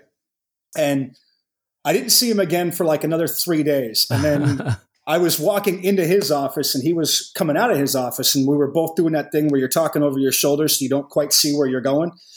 And we literally bumped straight into each other, right? And then I looked at him, and he looked at me, and then we just started laughing. And I was like, all right. The flashback scene, like, oh. Yep. That's like, cool. We're good to go. I was like, all right. And I think that really kind of informed my opinion. Like, did it really hurt anybody? I was a second class. I was a fleet returnee. Yeah. Nobody got hurt. Yeah, he had a six-pack. Okay, big deal. I mean, I can see. In the calculus of the Navy, that was far more survivable for him than it would have been for you. Yeah. There's no question about that. But I think that really kind of shaped my opinion of how to be a sailor, but also the letter of the law and the spirit. I see in that particular story, as like a guy that used to do that job similar to that chief, it's like him drinking and then like, oh, what if I have to run a kid to the emergency room real quick? Probably not the best life choice, exactly. But the moral of the story I totally get, you know what I mean? Where it's just like, there's been stuff where, and I think mine was probably more informed by people not doing it and me having that moment like you were talking about with the civilian clothes where I'm just like, why am I getting yelled at right now? You know what I mean? Like, but where like I was always too afraid to like make my own decisions in that regard. But I remember like seeing kids at the mall in San Antonio where MSA school was, because I'm old. They would go with it in their backpack and change at the mall and just walk around in civilian clothes and be out all day. And they were just a classic move. Yeah. And they were just like, why don't you do it too? And it's just like, cause the rules say you can't. Like, I don't know, like whatever. I'm not going to rat on you guys, but like, I'm not going to do it either just cause what if an instructor comes here for something? Like, I'm not trying to be that guy. You cool, man. I was just too scared to do it, man. And so, but I also saw them doing it and getting away with it and was just sitting there thinking to myself, like, this is so stupid. Like, why can't I just wear civilian clothes? Like, I'm not. Nick coming with the Dazed and Confused reference. I caught that. It was nice. He was asking, like, if you're cool, man. Like, oh, yeah. It is a funny, like, we get it a lot out here, right? Because there's obviously like the student to staff ratio is crazy, right? So there's tons of junior people out here, and pre-Rona when you could actually go out and do things. Yeah. So I remember last time I was stationed here, because it's my second time out here. So the first time I was out here, I was sitting around I dropped my wife off for something, and I was sitting at Buffalo Wild Wings waiting for like around the corner. Yeah. So I'm just sitting there like having a beer, watching college football, hanging out at the bar. And a couple of seats down were students, and like I didn't know them. Like maybe I should have, because they weren't one of my classes. Yeah. But I had a class where it was like a new set of 24 every month, so there was a ton of people that I taught. But anyways, they were obvious students, like people you can peg a sailor from anywhere, right? It's not even a little hard to be like, right. Yep, those are students. Yeah, there's a look. They're sitting down there. Yeah. So they're look sitting of fear when they see you. Yeah. So they're sitting like three bar stools down or something, and I'm just sitting there like literally not paying attention to anything, trying to enjoy a beer, watching college football, and like all of a sudden I hear this guy, like, he screwed it up because I wasn't an IT, but anyways, he was like, IT1, and I'm just sitting there like, and it's one of those like, if you recognize the dude like that, at least say his name, but whatever. Yeah. So he says it again, and I just slowly look over to my side. Yeah. I slowly look over to my side, and this guy's like, "See, I told you it was him." And they're like, "Hey, how's it going?" And I'm like, "Just hanging out. How's it going with you guys?" And they're like, "Oh, good. Oh, I mean, we just got here. We're just gonna have like one beer, and then we're gonna go, totally. Whatever." And it's like, and I'm sitting there like, oh, okay. Well, that's kind of a why would you place even to go for try one to quick get your beer. attention? I'd be like, hey, we need to leave right now. But the whole time I'm just sitting like there back. It's like going up to the cop and being like, we're totally not on drugs. Like, we're totally like, funny story about that. I do have a very funny story about that too. But anyways, but yeah, they said that, and I'm just sitting there like, I mean, okay, that's cool. All right. Like, I'm going to sit here and drink beer until my wife picks me up because she's shopping, or whatever it was. Like, I don't know. Like, I get it. Like, I'm sure those are all the rules and whatever, but it's also like, I really don't care, dude. Like, you could have not said a word. I avoided the mall like a plague and most of like the hot spots around it. Cause like just talking to the students, you knew where they went. And so that whole surrounding area near the base, I just wouldn't go there. Like I would go out of my way to drive further away to not go there unless like there was like the only way I could go get something or I needed something last minute. And the only place was at the mall. I would just like dart in and dart out with like my hood up and sunglasses on. Cause I just like, I don't want to deal with it, man. Cause it's like walking through the Navy Exchange in Norfolk where it's like, I got to stop every 10 feet to correct a sailor, or I got to just like close my eyes and like plug my ears and run through the place. And so it's just like, I can't do it. And it's like, they don't want to see me anyway. So it's just like, nah, I'm good. Yeah. Like, I'm just going to stay away from there. Like the place is radioactive so that they can have their time. It's just funny because like, there's a bunch of those of like, you run into people at odd places. And it's just like, my favorite was sitting at, so they do out here, they call it Sailfest, right? It's like a big thing for the week or whatever, right? Yeah. So they closed down all of Bank Street, all that downtown street. It's just full of bars. And so one year we went to go down there for something, and it was like my wife, a bunch of her coworkers, and then it was just kind of like me and another husband that was tagging along. Yeah. And one of the coworkers, though, she wasn't 21. She was only like 19, I think. And so there was one bar that you could get into at, as long as it was 18 and up, and you could get in there and they just gave you a wristband if you were 21. Right. Yeah. Oh God. So, and I'm like, so they were like, hey, we're going to go down to this bar. Do you mind? And I'm like, I mean, I don't care. Do they serve beer? Like, I'm fine with it. And, it's not like their beer tastes funny because Bud Light's Bud Light. Yeah. And so we go down there, and apparently I didn't realize it, but they kept asking me if we were okay with it because it was a gay bar. Oh, okay. But I had no idea, and I really didn't care, and it was not my first gay bar I've been into anyways. But it was like we got there, and I was like, oh, okay, whatever. Like, again, Bud Light tastes like Bud Light. I really don't care. I'm standing here hanging out with everybody. So we're sitting there drinking the beer, and like I went over to go get another beer, and I'm standing there at the bar, and I looked over, and same thing, obvious student alert that you see him down the other end of the bar, and he saw me and must have done like a triple take, and then I swear like almost fell over himself trying to like duck, like spin move out of there. Yeah. But it was one of those like, oh my God, he can't see. But it was one of those like, I'm laughing because I'm like, why are you weird about being here? Because I'm also here. You know what I mean? Like, whether it was because I am also like, I don't know if he was gay or if he was just following, doing the same exact thing as me. But it was just funny because it's like, either way, number one, it doesn't really matter. But number two, like, why is he being so weird about it? I am also at the same place doing the same thing. That's exactly why we have mindfulness training. If he had been mindful of the situation, he wouldn't have.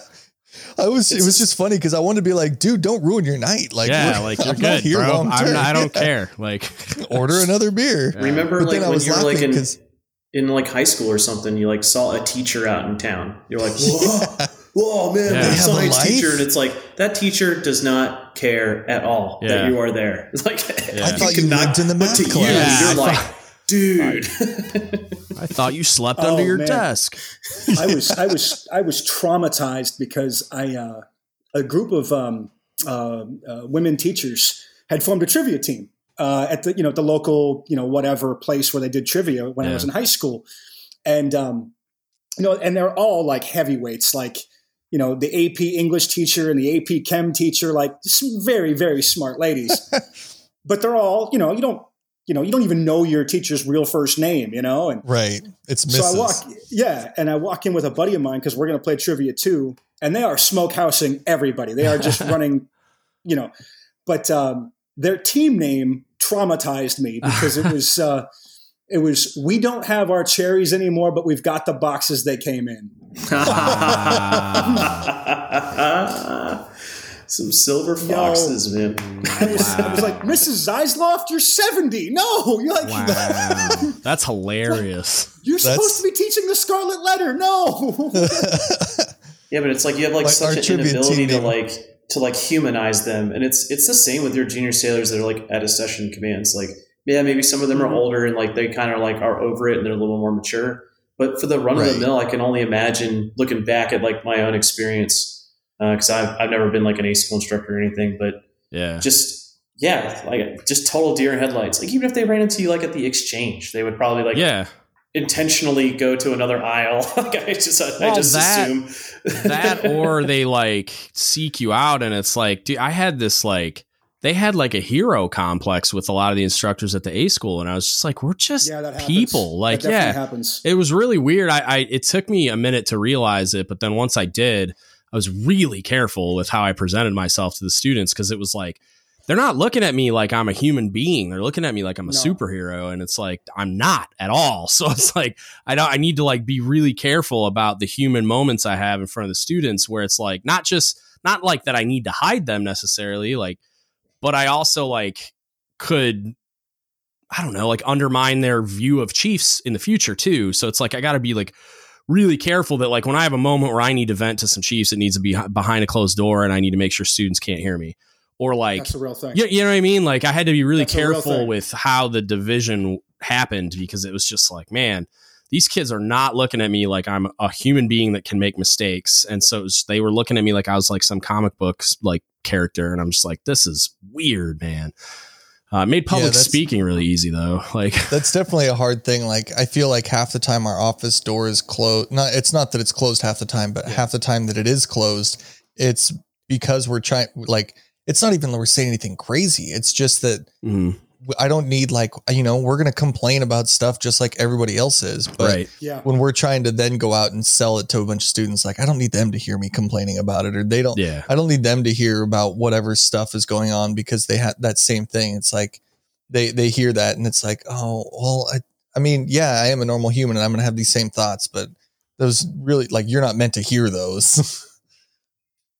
It's definitely a weird situation with that, with the, how you present things, but I feel like it's very much of a not that they don't know any better, they're not catching on, but it's like that first accession portion of it is so different. I feel like that's why those rules, like earlier when we were talking about like finding, a booze bottle in somebody's room or whatever the case is, I feel like it's very different if I'm talking to a dude who's, a month out of boot camp compared to a second class in the barracks. Like they probably have the same rule, but one, or maybe not or whatever, but if they had the same rule, I will treat those situations very differently. Yeah. But I feel like I should also. Yeah. I get that that's not necessarily holding a standard, right? Because a standard means the same everywhere. But I feel like there's, like you were saying, there's that the spirit of the law instead of the letter of the law. Like, am I really that worried about this? Is this the hill I'm going to die on for this one dude? Yeah. And like how dangerous is it too, though, that like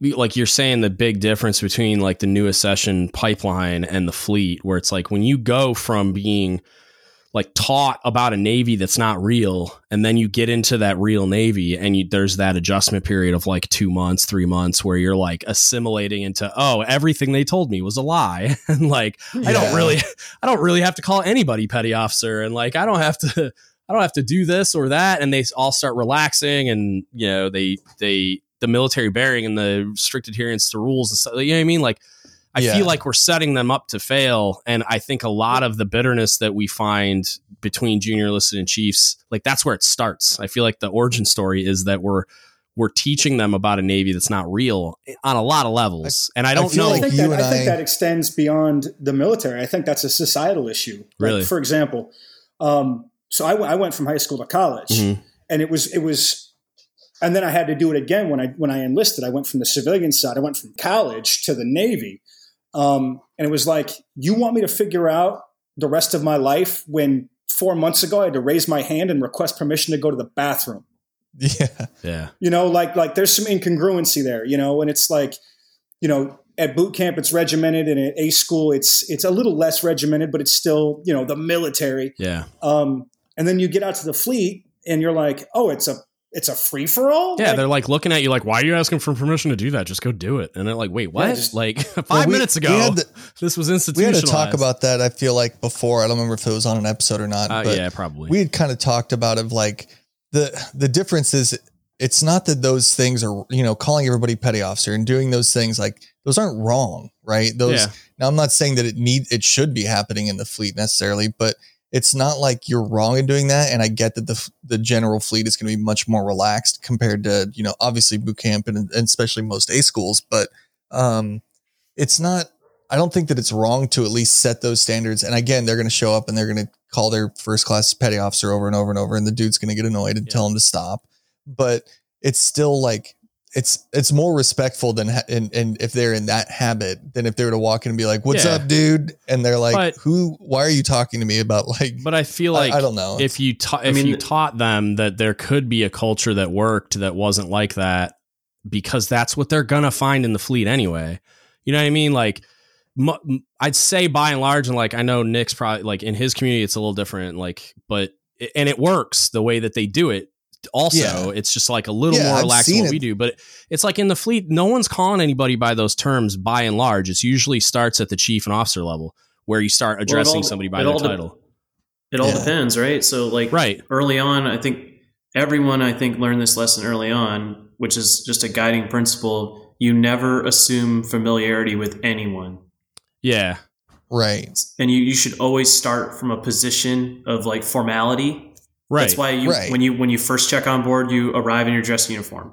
Like it's an immediate display 100%. Of like, I'm at my most professional first day. And then I can walk around and everyone now immediately, because especially in the Navy, we wear everything that would tell anyone of any significance of your career. Like, boom. Well, back when we had red stripes, gold stripes, but like, you know, you could at least be like, oh, dude, that's 4 red stripes, you know, like, you still do. You know, red is not required. Gold is not required. It's just authorized. Right. Which means a whole bunch of people that shouldn't have them are wearing them right now. So there you go. So I probably wear 5 red. Yeah. I mean, beyond all that, but then you can see how many deployments a person's had. Have they been to combat? This, that, you know, like, so like that's day one. But then from there, you personally get to decide, one, how people address you, but then you have to work it out slowly. Yeah. But I test guess those waters. I guess what I'm saying is, why don't we explain that you should never assume familiarity, and these are the ways that you present yourself until familiarity is worked out at the whatever like unit you're at, instead of just defaulting like high and to the right to formality without explaining why. You know what I mean? Like, I feel like there's probably a discussion about like this is just the proper way to address these people, and thou shalt do that because I said so. And that's probably where it ends. At least that's how I recall it. Maybe they're doing it now. For some people, that is their why, because that's what they feel like. That's why we're doing this. It's not. That's how.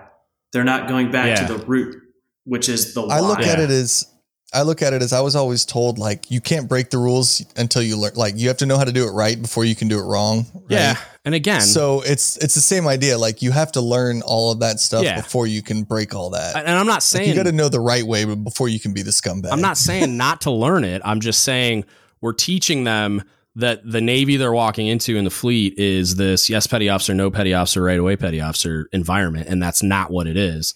So I'm saying when you can teach them the same thing with the understanding that like it's gonna get relaxed as you assimilate into the unit and as you put on rank, and that these are the reasons why that happens, and interpersonal relationships and communication are a thing, and blah blah blah. Well, I mean, you're discussing theory versus practical application, and I can't find any holes, Nick, in what you said. I think what you said was completely spot on. And in fact, I wish I had said it because it's right on point.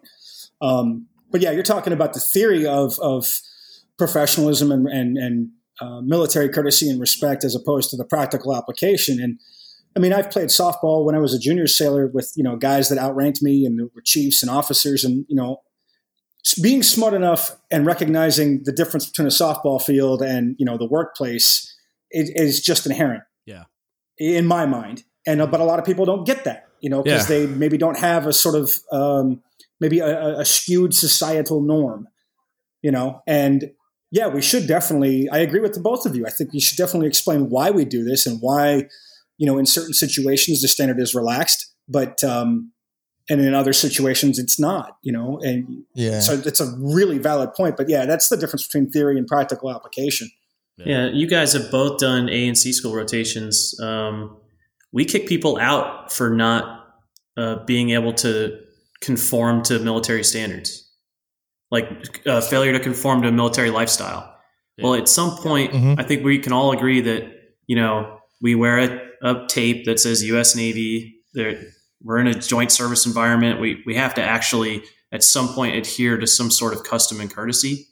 Right. Yes. We can voluntarily erode that to flatten communications. And I think in my community, I think that's the best express way to explain why we call each other by our first names for most of the time. Now, granted, I did say it, like, even on the interview that we did, like, if the CMC of the unit comes down, if it's a bunch of senior guys in the room, then yeah, it's probably going to be a first name with that guy. And, you know, that'll be determined by reading the room or finding out, is this dude cool? Because I also talked about that. Like, there inherently will be people in every community that are just hard-ons. They're like a million miles an hour. They're the ones with the landing strip haircut. Like, they're everywhere. It doesn't matter. Yeah. So they got a haircut you could set a watch to. Yeah, they're the people when you go to, like, you have to break down and you just have to get a next haircut because it's just your last chance. Like, you have to get a haircut, and they're the people when you sit down, they already have a haircut, but they're getting their haircut again. Yeah. You know, like they're those people. So those people will never want to be called by their first name. So, and they're never going to be changed. No, they're the hands in your pockets guys. 100%. Yes. Yeah. The guys I have spent a career avoiding. Yeah. And I don't mean like they're the hands in your pockets and then you softened up on it. I mean, like they're the dudes like 100 feet away in a parking lot will snipe a dude. You know, and like come running, you know, and it's like, what is this? And screaming at your you, life, man. I was grabbing my keys out of my pocket, but then you don't even get a chance. It's just an excuse to bully somebody. Yeah. Well, there's that, but I also think that it's people who didn't come from a decent background that have found safety and comfort in always adhering to the rules without any interpretation of that gray area that we've discussed. And they need regimentation. They need structure all the time, you know? And institutionalized, man. Yeah. Yeah, but I think it even goes, you know, a little bit further beyond that, Nick. I think it's more of there's a simplicity sake to it. Yes. If you just do what you're told, and you don't want to have to think about, you don't want to have to worry about reading like the room. You don't want to have to think, am I allowed to do this? Do I have to? You just want to be told, like, you will now go eat lunch, and you go, okay, this is easy. Now I go eat lunch, and then I come back. Forrest Gump said it, man. Just make a bed real neat, stand up real straight. Just answer every question. Yes, because you told me to, drill sergeant. Dude, that I tell students all the time that exact line will get you 20 years in a retirement and a paycheck the rest of your life. And that'll also like you were saying, those characterizations of what a chief quote unquote should be.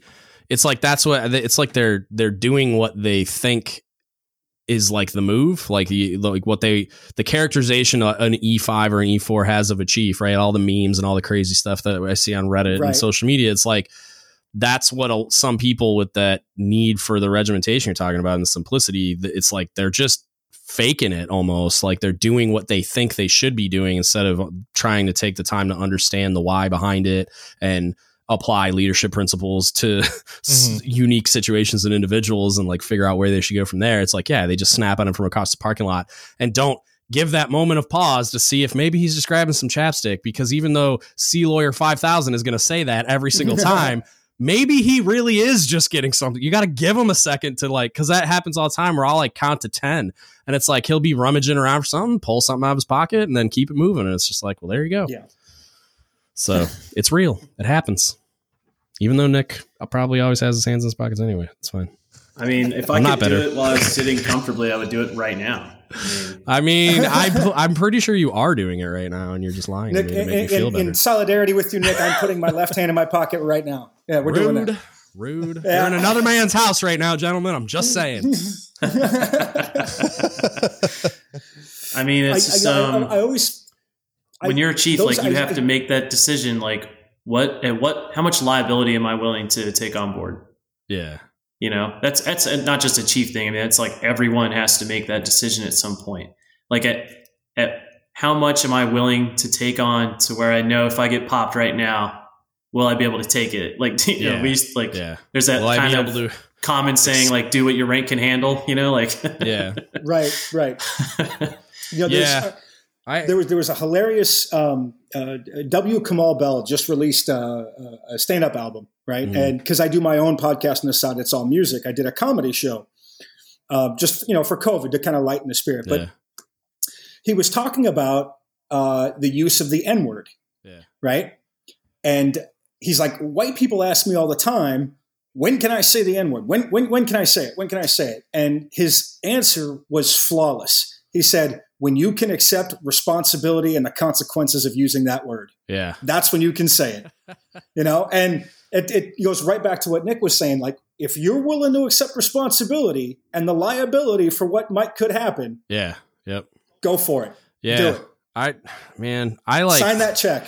I did it a little too much, I think, when I was a younger chief, because I thought I was like shielding my guys, you know, like taking care of them. And I quickly learned that like I can do both a lot of the times, where it's like if I would communicate with my CMC and I'd still get to do the same thing, but as long as he's looped in, I'm not going to get punched in the face when he finds out about it. And then there was other times where it's like there's just situations that I would handle at my level that I'm just like, you know, if somebody finds out about this, I'll have some splaining to do, but it's like I'm willing to take the risk, you know. And I definitely, and I don't know if it's just a mental hurdle, but like I started doing a lot more of it when I put a star on, because I was just like, what are you going to do to me? Like, really? So I was just I'd say that's more of the sign of maturity, like just kind of moving up. But like the kind of trying to be that caricature, that's like a pro boot chief move. Yeah. Like that's that's like you have the assumption in the mess that like I'm supposed to be this kind of proto kind of embodiment of all these kind of things that I've seen or people have shown me to be the way. But it's man, I had it explained to me when I was like an E5 that was like, man, that's the same dude they were when they were an E5. They're just wearing hankers, man. It's like nothing changed. It's like the only reason why the door on that Chiefs mess is so thick is so you can't hear all the stupid conversations they're having, man. Oh, God. I mean, you're not wrong. You're not wrong. I mean, there's some truth there. I would say too, like, I think that the sign of a good mess is that like because we would have that in my last mess where it was like we had those like moto boot chiefs that were trying to like be that caricature because they were brand new and they didn't really know what to do with their hands, so they were just trying to figure it out as they went along. Some real RPOX, man. It was good. Yeah, and you'd have to pull them in there. God. You'd have to pull them in there and freak out and just be like, look, man, like that's not how you do this. And this is why that's a bad thing. And like you'd have the senior guys rallying around them and kind of chin checking them and letting them know like this, like, look, that's not a thing that we should be doing. And here's why. And like the only way to kind of overcome that, and it didn't always work because you just, I don't know, you get these guys that are convinced they know better than the collective wisdom of however many hundreds of years of service. Like, yeah, you're totally right, Boot. That's what happened. You woke up this morning and you were the freaking oracle of chiefing. That's totally what happened. But it's like they sometimes they'd listen, sometimes they wouldn't. But the willingness for peer-to-peer accountability, like I find that like it's not as prevalent as it should be, at least in my experience. I don't know what you guys have seen, but like just like even like a chief being willing to be held accountable by another chief, because like I know I was the idiot that put it on at 9.5 years and thought I was immediately equal to the guy that's been a chief longer than I've been in the Navy, but he's still like a chief, not a senior chief or mess chief.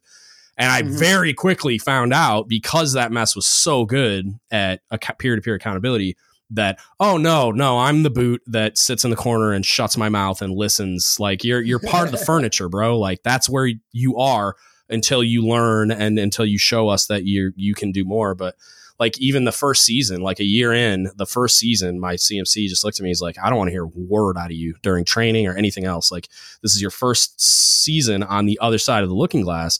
You guys are part of the furniture and you're here to learn how to be a chief and a mentor through this process. So I want you just watching so you can soak it all in. And then when they leave, you ask questions and then we start training you.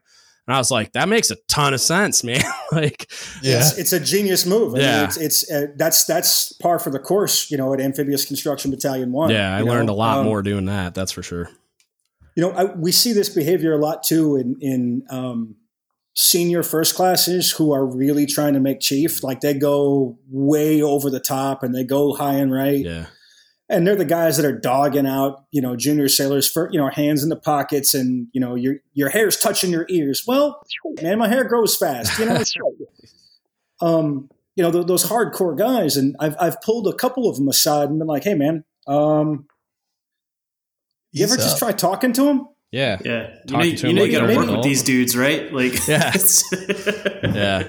Right. Like they're going to deliberately drop the ball just to make you look stupid. Pumped. Yeah. Like, yeah, they're not dumb. These people have to follow you, right? Like, would you respond to that type of leadership? No, because of course you wouldn't. So stop being that guy.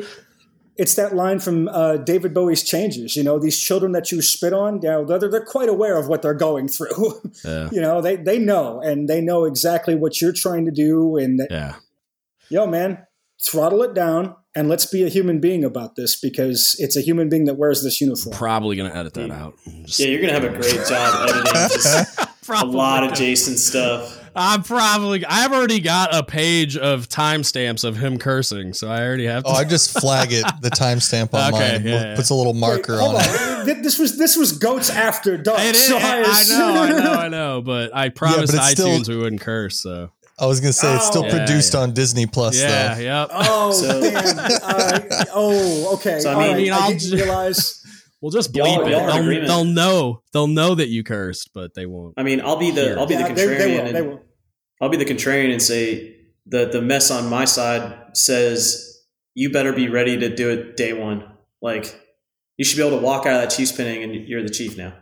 And I don't mean like, yeah, you're the chief, but like, shut up. Like, no, your opinion is now required at the mess. Like, yeah, people are going to ask you, and they're going to genuinely weigh your opinion because you have the freshest perspective of what the white hats are doing and what they're thinking, where all their guys it's gone completely stale. Like they have lost their connection to there are guys like, it's going to happen to me. Eventually I'm going to become upside down. I'm going to have more time in khakis than I had as a white hat. Yeah. I'm about there right now. Yeah. So like, I'm not saying that's every chief, but there are chiefs in the Navy that, like they will have had more time as a chief. Yeah. So I like that approach better. I think that, I mean, I had this group. I mean, so when did I make chief? Good God, 2011. So it was the group that I had been, I mean, there was a handful of them had made chief in the 90s. Like, it was like the group that especially my CMC. So it was like the group that I had was a little more old school. And so it was like, I was part of the furniture for the first year. It wasn't like no one ever asked, but it was rare. You know what I mean? Like, there were times where in situations that they didn't feel like they had the pulse of the crew, they would ask me those types of questions. But it was pretty rare. I like that approach better. Like I think it's absolutely valid, because that's one of the things that we instill, like the day you put the hat on, you're the chief. Yeah. And so I see both sides of the coin on board the ship, because I made it on board a ship. It was very much, no, your opinion matters. Yeah. So fire at will. I think you need to like dual path. Like, yes, your opinion and voice matters a lot, and it should be heard for all of the reasons we've discussed, but also you have to be very humble and willing to receive, you know what I mean? Because like, I talked to, his name's James, and I'll probably butcher his last name because I don't actually know how to pronounce it. I think it's Parlier. His name's James. He's the CMC of the Cole, when it was attacked. In Yemen. So I did an interview with him last week, and one of the things that we talked about was like, he's an old retired guy now, and he's been retired for a long time. The conversation we had was really cool, and it was like I was taking part in living history. Like, I got to talk to somebody that was part of an event. I mean, that happened before I joined the Navy. Like, I'm just like, it's this abstract thing in my mind that I've read about on the internet, and I've seen stuff on TV, right. But to listen to him tell the story, it melted my brain, man. Like, there was an hour and a half after that interview was over where I had to sit down on the couch and like decompress, man. It was nuts. But we talked about leveraging retirees for Chiefs training, education, and like the season and everything else. And like, I know there's areas that do it. I know it happens, but I don't think it happens anywhere near as much as it should. And he made this comment about like, he's like, look, I try to stay plugged in because I participate in seasons a lot, and I go talk to Chiefs at like khaki balls and stuff like that. So he's like, I try to stay plugged in. He's like, I'm not up on the most current stuff, because of course I'm not. But there's a lot of stuff that is not a moving target about chiefing. And he's like, there's stuff that I've went through and experienced and learned that I'm at the end and then some, and I can download into those new chiefs. And that's the part of that's the resource, is like, there's things that are not ever evolving, that are not moving targets, that are just like static, like leadership lessons that those people are available to like dispense. And it's just like, it's not leveraged enough. You know what I mean? Like I've seen it a couple of times, because like I invited my old CMC to do some 365 training back when it was called that. And it was one of those trainings where like I did a couple and I did them kind of differently. And I got a lot of really good engagement and discussion, and I would like hand out books, and we'd use like TED Talks and podcasts and stuff. And it was good training, and I got a lot of like really great feedback and discussion out of it. But when I brought that CMC in, he was my CMC when I made chief, and basically the guy that taught me how to be a chief. Still one of my mentors to this day. Great dude. He's retired now, but he came in, and he had been retired for probably like 3 or 4 years when I brought him in. And for him coming in, it was like, he was super excited to do it. And then when he got in there, everybody in the room, I had like almost 50 first classes in that room, and they were all just on the edge of their seat, like mouth agape, just like sitting there listening to this dude talk and just like soaking it in. And it was like they were starved for this type of stuff for however long, and they were finally getting to experience it. And it was nuts to look around the room and watch them all think they were just coming in here to like check a box and get some signatures in their PQS or whatever. And they just sat there listening to this guy talk to him, and he answered questions and stuff like that. And I mean, every one of them was on the edge of their seat, including me, because I love listening to this dude talk. And then when he was done and I walked him out of the building, like he thanked me half a dozen times on the way down the stairs, because it was like he got to be Cobb again and stand in front of a group full of first classes and like dispense wisdom. And it was the coolest thing ever. And it benefited both sides. And like, you just don't get that type of leadership development from anywhere else. Like, it's like getting to like stand inside a moment that happened 20 years ago and like relive it with the person that was there. And it's like, it just blows my mind that we don't take like more advantage of that, I guess. Well, I mean, that's why really heavy. Everyone says keep reading. Like that's that Mattis quote. Like you're not reading like 80 books a year or something like that. Like you're failing. I forget what number it is, but it's like it's a decent number. You know, it ends up being like a book a week. But like they're still writing books on leadership. People are still out there putting down new ideas. But then when you boil them down, I mean, generally speaking, there's some good core tenets that, as you start to read, that's why it's so important to read them, is because then you just start to kind of see like the common trends among all these like different authors and what their perspectives are. It reinforces the bedrock. Yeah. It's like that's the one thing that bums me out about. I mean, so you can read all these things, and it's interesting because I feel like even that is kind of put through a filter, right? Like just like this episode, this style of episode is kind of meant to remove any sort of filter of like I'm trying to present a topic, you know, for like the Spin the Yarns, you've got a thing that you're trying to put out, right? Unless you there's no like, there's no ability to like question that or ask more, get more details. There's no follow-up questions, right? And even then, the way something's presented, it's gonna be like, oh, it was a very difficult day that I had, right? Yeah. But it's like, well, no, like, what do you mean it's a difficult day? Like, I want to know how, what, and I want you to like, I want to see the way you describe a difficult day and what that is. You know what I mean? So you get that out of talking to somebody that you don't quite get out of reading most books, at least. That, and I think there's a relatability too, to like I'll learn a lesson better if I hear it from the perspective of like somebody that is doing something similar to what I do. Right. Like, and I think like, that could be within the confines of the military generally, but like, especially like submarining, like I've been there. I've stood the place that they're talking about. I've been underway on nuclear power. Like I know what it means to not like have any connectivity, not be able to talk to my family. And I'm, you know, stuck eating dried food and frozen food, and that's all you get. And like, I've been in that environment, and I can put myself in that place mentally and like feel that. And so like when they're explaining that type of thing. And so like when James was telling his story, it was like I've been on a destroyer. I've never been underway on one, but I've been on one, and I've had buddies that have explained things to me. So like I could like, he was explaining like some areas on the ship, and I'm like, oh yeah, I know what you're talking about. You know what I mean? And so like, there's a relatability that I think makes the lessons translate better. And which is why I'm like, these freaking retirees, man, like there's so much value there that I'm like, why don't we use that more?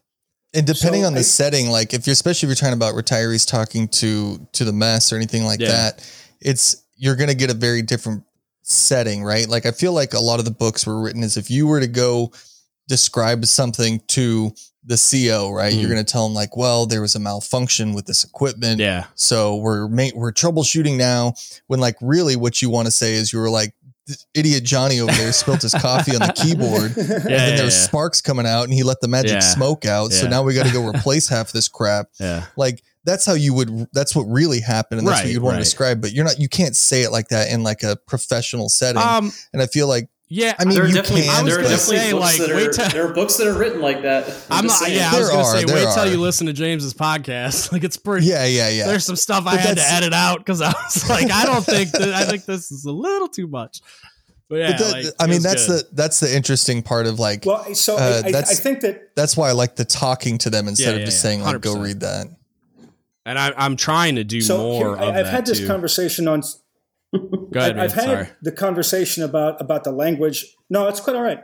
So I grew up in a New York, London Jewish family, and a huge one at that. Mm-hmm. And that oral tradition that got passed down through the Jewish family is still why we hold Passover Seders to this day and all that. So that, number one, speaks to why we have lost some of those stories about the early early U.S. Navy, mm-hmm. because there's no one left around to tell those stories. And as the march of time continues, we're going to lose things. That's just inherent. The relatability of the storyteller.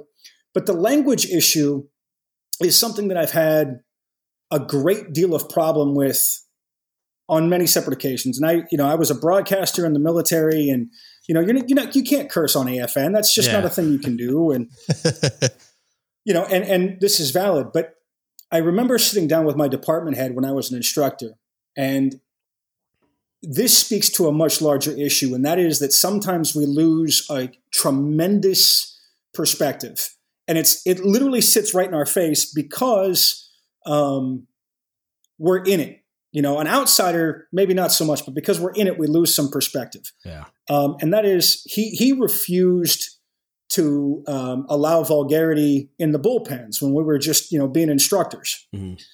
And I came into his office and I said, Mr. Name deleted, we got guys in that room who have ended other people's lives. When we drop an F-bomb or an S-bomb, nothing actually happens. Yeah. War, which is what we are designed for, is the worst thing that we can do to one another as human beings. It's the worst thing we can do, right? We're talking about ending lives. And you're upset about an F-bomb that's not actually a bomb. It's not going to hurt anybody. Yeah. Right? But okay, so that's valid. But I also would argue that as we talk about professionalism, the idea is, at least in my head, that professionalism depends upon the profession. And some professions require broad shoulders, thick necks, and perhaps asocial behavior. You're right. I mean, Nick, you're an EOD guy, and I'm not going to go into I'm not going to ask you and push you on this, but you've probably seen some horrifying things, and the vulgarity that came out of your mouth or somebody else's mouth is not what you remember about the situation. Yeah, I mean, I would make the case. I mean, you're obviously making a good point, but I would add the caveat that the things that I did operationally and the setting has to be taken into account. Vice. Yeah. If I'm giving a professional presentation to a group of kindergartners, if I'm reading Dr. Seuss, I'm not going to say, right. And then Dr. Seuss started just laying 120 hate down on these, that's not what Dr. Seuss meant for that to happen. Yeah. Right. No, but I can understand, you have to read the room. It comes back to that emotional intelligence. You have to right. You have to. Am I losing them by cursing too much? But are you losing them? Are you losing them by presenting something so I think we've all sat through full speed ahead training, right? Are you losing them because they can't relate to this super sanitized, shiny professional version of what it's like for this actor to pretend to be in the Navy? You know what I mean? Yeah, I feel like we could go a little bit looser than that to make it more relatable and make it how actual sailors talk, maybe without cursing, but you know what I mean? That's not how sailors behave. That whole thing, the whole time I was facilitating the training, I was just this is not what it's really like in real life. This isn't how people talk. Here's another. We literally go to sea on ships called destroyers. Yeah. I mean, it's in our faces all the time. Yeah. And to somebody without context, the phrase, violence doesn't solve anything is kind of silly without context because we put people on armed watch. Yeah, sometimes our very existence is predicated upon the idea that sometimes violence is in fact the answer. Yeah. So here's an interesting thing though that I thought, or that I think about when I hear somebody, when somebody writes a book or when you hear about when you're with your interview of the CMC from Nicole, mm-hmm. right? that's like the seams, and I'm not discounting it at all. He would have a very interesting perspective, right? But usually in those big settings, like the people that write the books or do those sorts of things are usually like the high level names or people like involved in those situations, right? Yeah. Right. And it's like, I'm not knocking the CO of a ship, but it's like his perspective is not as relatable to me as like, I want to hear from that, like MM2 who was laying in the rack playing on his Xbox or whatever. Yeah. And then like something crazy happened. And like, dude, those are the people that I would want to hear. Not that I don't want to hear from other people. The most hilarious part was when they got the ship onto like a transport ship. I forget the name of it, but they like literally the floating dry docks. Yeah. Set the ship on ship to bring it home. They, as they were sailing out of the port in Yemen, some young eye seaman played American Badass by Kid Rock over the 1MC. And like there was media on board and like everybody was freaking out, like running and trying to get him to shut it off, but it was too late. And the song was like, get that man a name. For real. I was like, he told me the kid's name and I like shouted him out during the episode because I was just like, oh my God, that's amazing. So like that was one of the interesting things. Too many spoilers. Oh. Yeah. Please go ahead, Bob. Oh no, I was just going to say, so my great grandfather, he was a chief. He was in World War II. He was on the Hornet CV-8. Wow. He was on it when they commissioned it, and he was on it when they had to abandon ship because they basically they scuttled it intentionally later. But they had to sink it during I think it was Battle of Santa Cruz. But either way, like huge, like he's seen like actual naval warfare, right? This? Yeah, I'm going to be mad at you for the rest of the episode, but continue. So I literally grew up calling him Grandpa Chief. That's the coolest thing I've ever heard in my life. Is he alive still? That would be incredible. I grew up calling him Grandpa Chief, and I had no idea why. Even until I joined the Navy, I was like, that was, I just thought it was like a weird nickname that he had. Right. It took me till I was like probably in high school to realize that wasn't even his real name. I just thought he had weird parents. I don't know. So like literally he was Grandpa Chief. Like everybody knew him as Chief literally until he died. Yeah. But so I remember talking to him about things, and he was a surface SH. Mm-hmm. And so it's interesting because like I'm sure there's a book out there written about, I know there's many books written about like the Battle of Santa Cruz and different places. And I'm sure there's at least one written about the Hornet and the Doolittle Raiders and all that stuff that left usually their not ship, told right? From the perspective of a shopkeeper.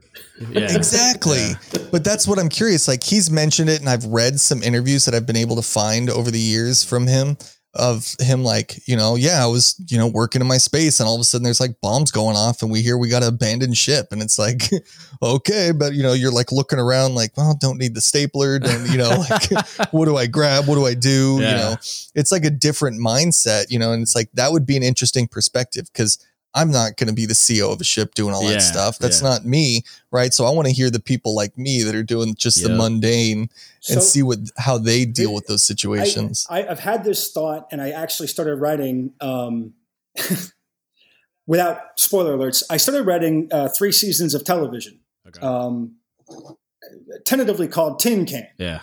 And I was on the USS John Paul Jones, and the Sullivans replaced the Cole. Okay. After the bomb. Yeah. We relieved the Sullivans, right? And we were the first ship, because 9/11 happened on our watch. We were in Bahrain when it happened, and we were the first ship to fire missiles into Afghanistan after 9/11. It was October 7th, 2001. And that night we played Thunderstruck by AC/DC. Because of course we did. Yeah. It's always AC/DC. Yeah. But I was like, all the television and films that we've ever seen about the enlisted experience in the Navy are awful. They're awful, with the exception of maybe the Hurt Locker. But I mean, I'm sure, Nick, you can. No, it's just terrible. Destroy. No, you totally went off. It's not a good movie. I don't know how it won the Academy Award. It's funny. terrible. Right. It's an absolutely terrible movie. If you're looking for like a legit interpretation, like the closest to real life interpretation of being an enlisted person in war is Generation Kill. Okay. That's 100%. Yes. It's 100%. They nailed it. It is perfection. I thought it was like legit documentary, like real footage for the longest time. Yeah, I tell people all the films like Top Gun, not us. Crimson Tide, certainly not us. Nah, yeah, you know, dude, I mean, that's pretty accurate. No, it's not. Shut up. Oh, when people ask me, I'm like, it's 95% down Periscope, 5% Hunt for Red October. Like that's right, the cool part. It happens very, very rarely. The rest of it is just us being idiots. Yeah, exactly. True. And like MASH, the television show and the film, you know, it's about the officers, and the enlisted experience is always there for comedic relief. And it's like, no, man, you're ignoring 95% of the Navy. You know, by ignoring that. So the idea was to write from, you know, the BMC's point of view, the GM2's point of view, the ENFN's point of view, and create this character, you know, because on a smaller ship, you know, you're tight, you know, and I'm sure it's even tighter on a submarine, literally and figuratively. So it's like these are where the real stories are. And I know that the captains and the XOs, they're the guys we want to think about. That's why they make movies like Top Gun, but that's not reality. Right. You know, the reality is you're down in a hole fixing an engine when something bad happens. Yeah. And you have to move and react. You're not in a, you know, backlit red room with radar scopes going all around you and some cigar chomping admiral is like, we got to do this now. And it's not real, man. And it's like, come on, you know, give me something interesting, because 95% of the Navy is that story. Right. And we're not doing it right. You know, and it's going to be a tough sell, but that's why is that it's not going to appeal to a mass audience because it's not shiny in Hollywood enough. Yeah, I mean, the best we got was Men of Honor, and half of that was fictional. Yeah. Like De Niro's character is completely made up. Yeah, you know, like it's just like, okay, got it. Yeah, I mean, De Niro's character is like 30 people blended into one guy. Right, you know, and then that's what they think of us. You know, it's like, oh, well, we don't have the most interesting stories. No, we actually have the far more interesting stories. Right. Our port visit stories are better anyway. Yeah, we should just make a TV show called Port Calls. That'd be enough, man. Oh my God. I think they made that. I think they called it, was it Live PD or Cops? Yeah. It's just Guam. Yeah. It's just pictures of like, or videos of like somebody in Guam or like Yokosuka with a GoPro on their head. Oh dear. Yeah, it'd be like the Blair Witch Project, but in the haunch. It's fine. Oh God. That'd be such a terrible idea. It would be, but it'd be hilarious. Funny. Yeah. Vet TV, if you're listening, you need to get on that. Yeah. Just don't ever. There'd be so many blurred faces. For real. To protect identities. I will wait until I'm retired and I will sign whatever waiver you need me to sign, but I will participate in that project. That's hilarious. All right, fellas, I'm going to wrap this thing up. It's getting a little warm in this office, and I got a ton of other things I got to do. I got to record my own show next. Do it. Hoo-yah. Yeah, man. Well, I appreciate it. All of your time, like always. This was super fun, and I'm sure we'll do it again sometime. Hey, Bob, Nick, man, you guys had some great points, and it was really cool hearing your point of view. I think I'm gonna take a lot away from this. Some of the books that we mentioned, some of the points of view. I really want to thank you guys. I learned a lot, and it was fun. It was really fun. Yeah, it's always great talking to you guys. All right, I hope you guys enjoyed that. I know it was a little long, and I apologize. Again, thanks to Nick, Bob, and Jason for doing it. I always get a lot out of having those conversations based on what I was going through at the time, because at this point, this interview was recorded a while back, because I'm now done with radiation and about 3 weeks into recovery. So this was a couple months ago, but I got a little behind with everything, but finally got this thing edited and am able to get it up for you guys to listen to. It really, really fun talking to these guys. Going forward, I'm reaching out to a bunch of people to start doing a couple interviews here and there. My social media program was on the fritz, so I apologize for that. The thing that I used to schedule posts, a bunch of stuff posted that wasn't supposed to. Sometimes it just goes off. So you've seen the episode 58 image a few times if you've been paying attention, and it's not actually up yet. But now, if you're hearing this, it is. But it's going up as soon as I'm done talking and save this and export it and everything. But and then the one for the cat's out of the bag with the next heritage topic, it's Loretta Walsh, because that one was up for like 4 hours today. So I apologize for that. It was a mistake that those images were posted saying that those episodes were up when they're actually not yet. The next episode, I have a Spin the Yarn coming Monday, and then the Loretta Walsh episode will be next. So stay tuned for that. If you need anything out from us, as always, hit us up. Don't give up the ship podcast at gmail.com. You can Facebook message us. Don't give up the ship podcast, or you can DM me on Instagram or Reddit at DGUS Podcast. Hit us up if you need anything, feedback, questions, comments, concerns, requests. I got a list of episodes upcoming that I'm going to try to knock out.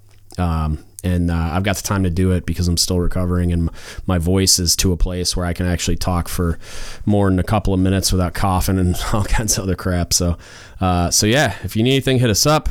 Thank you so much for listening, and don't give up the ship.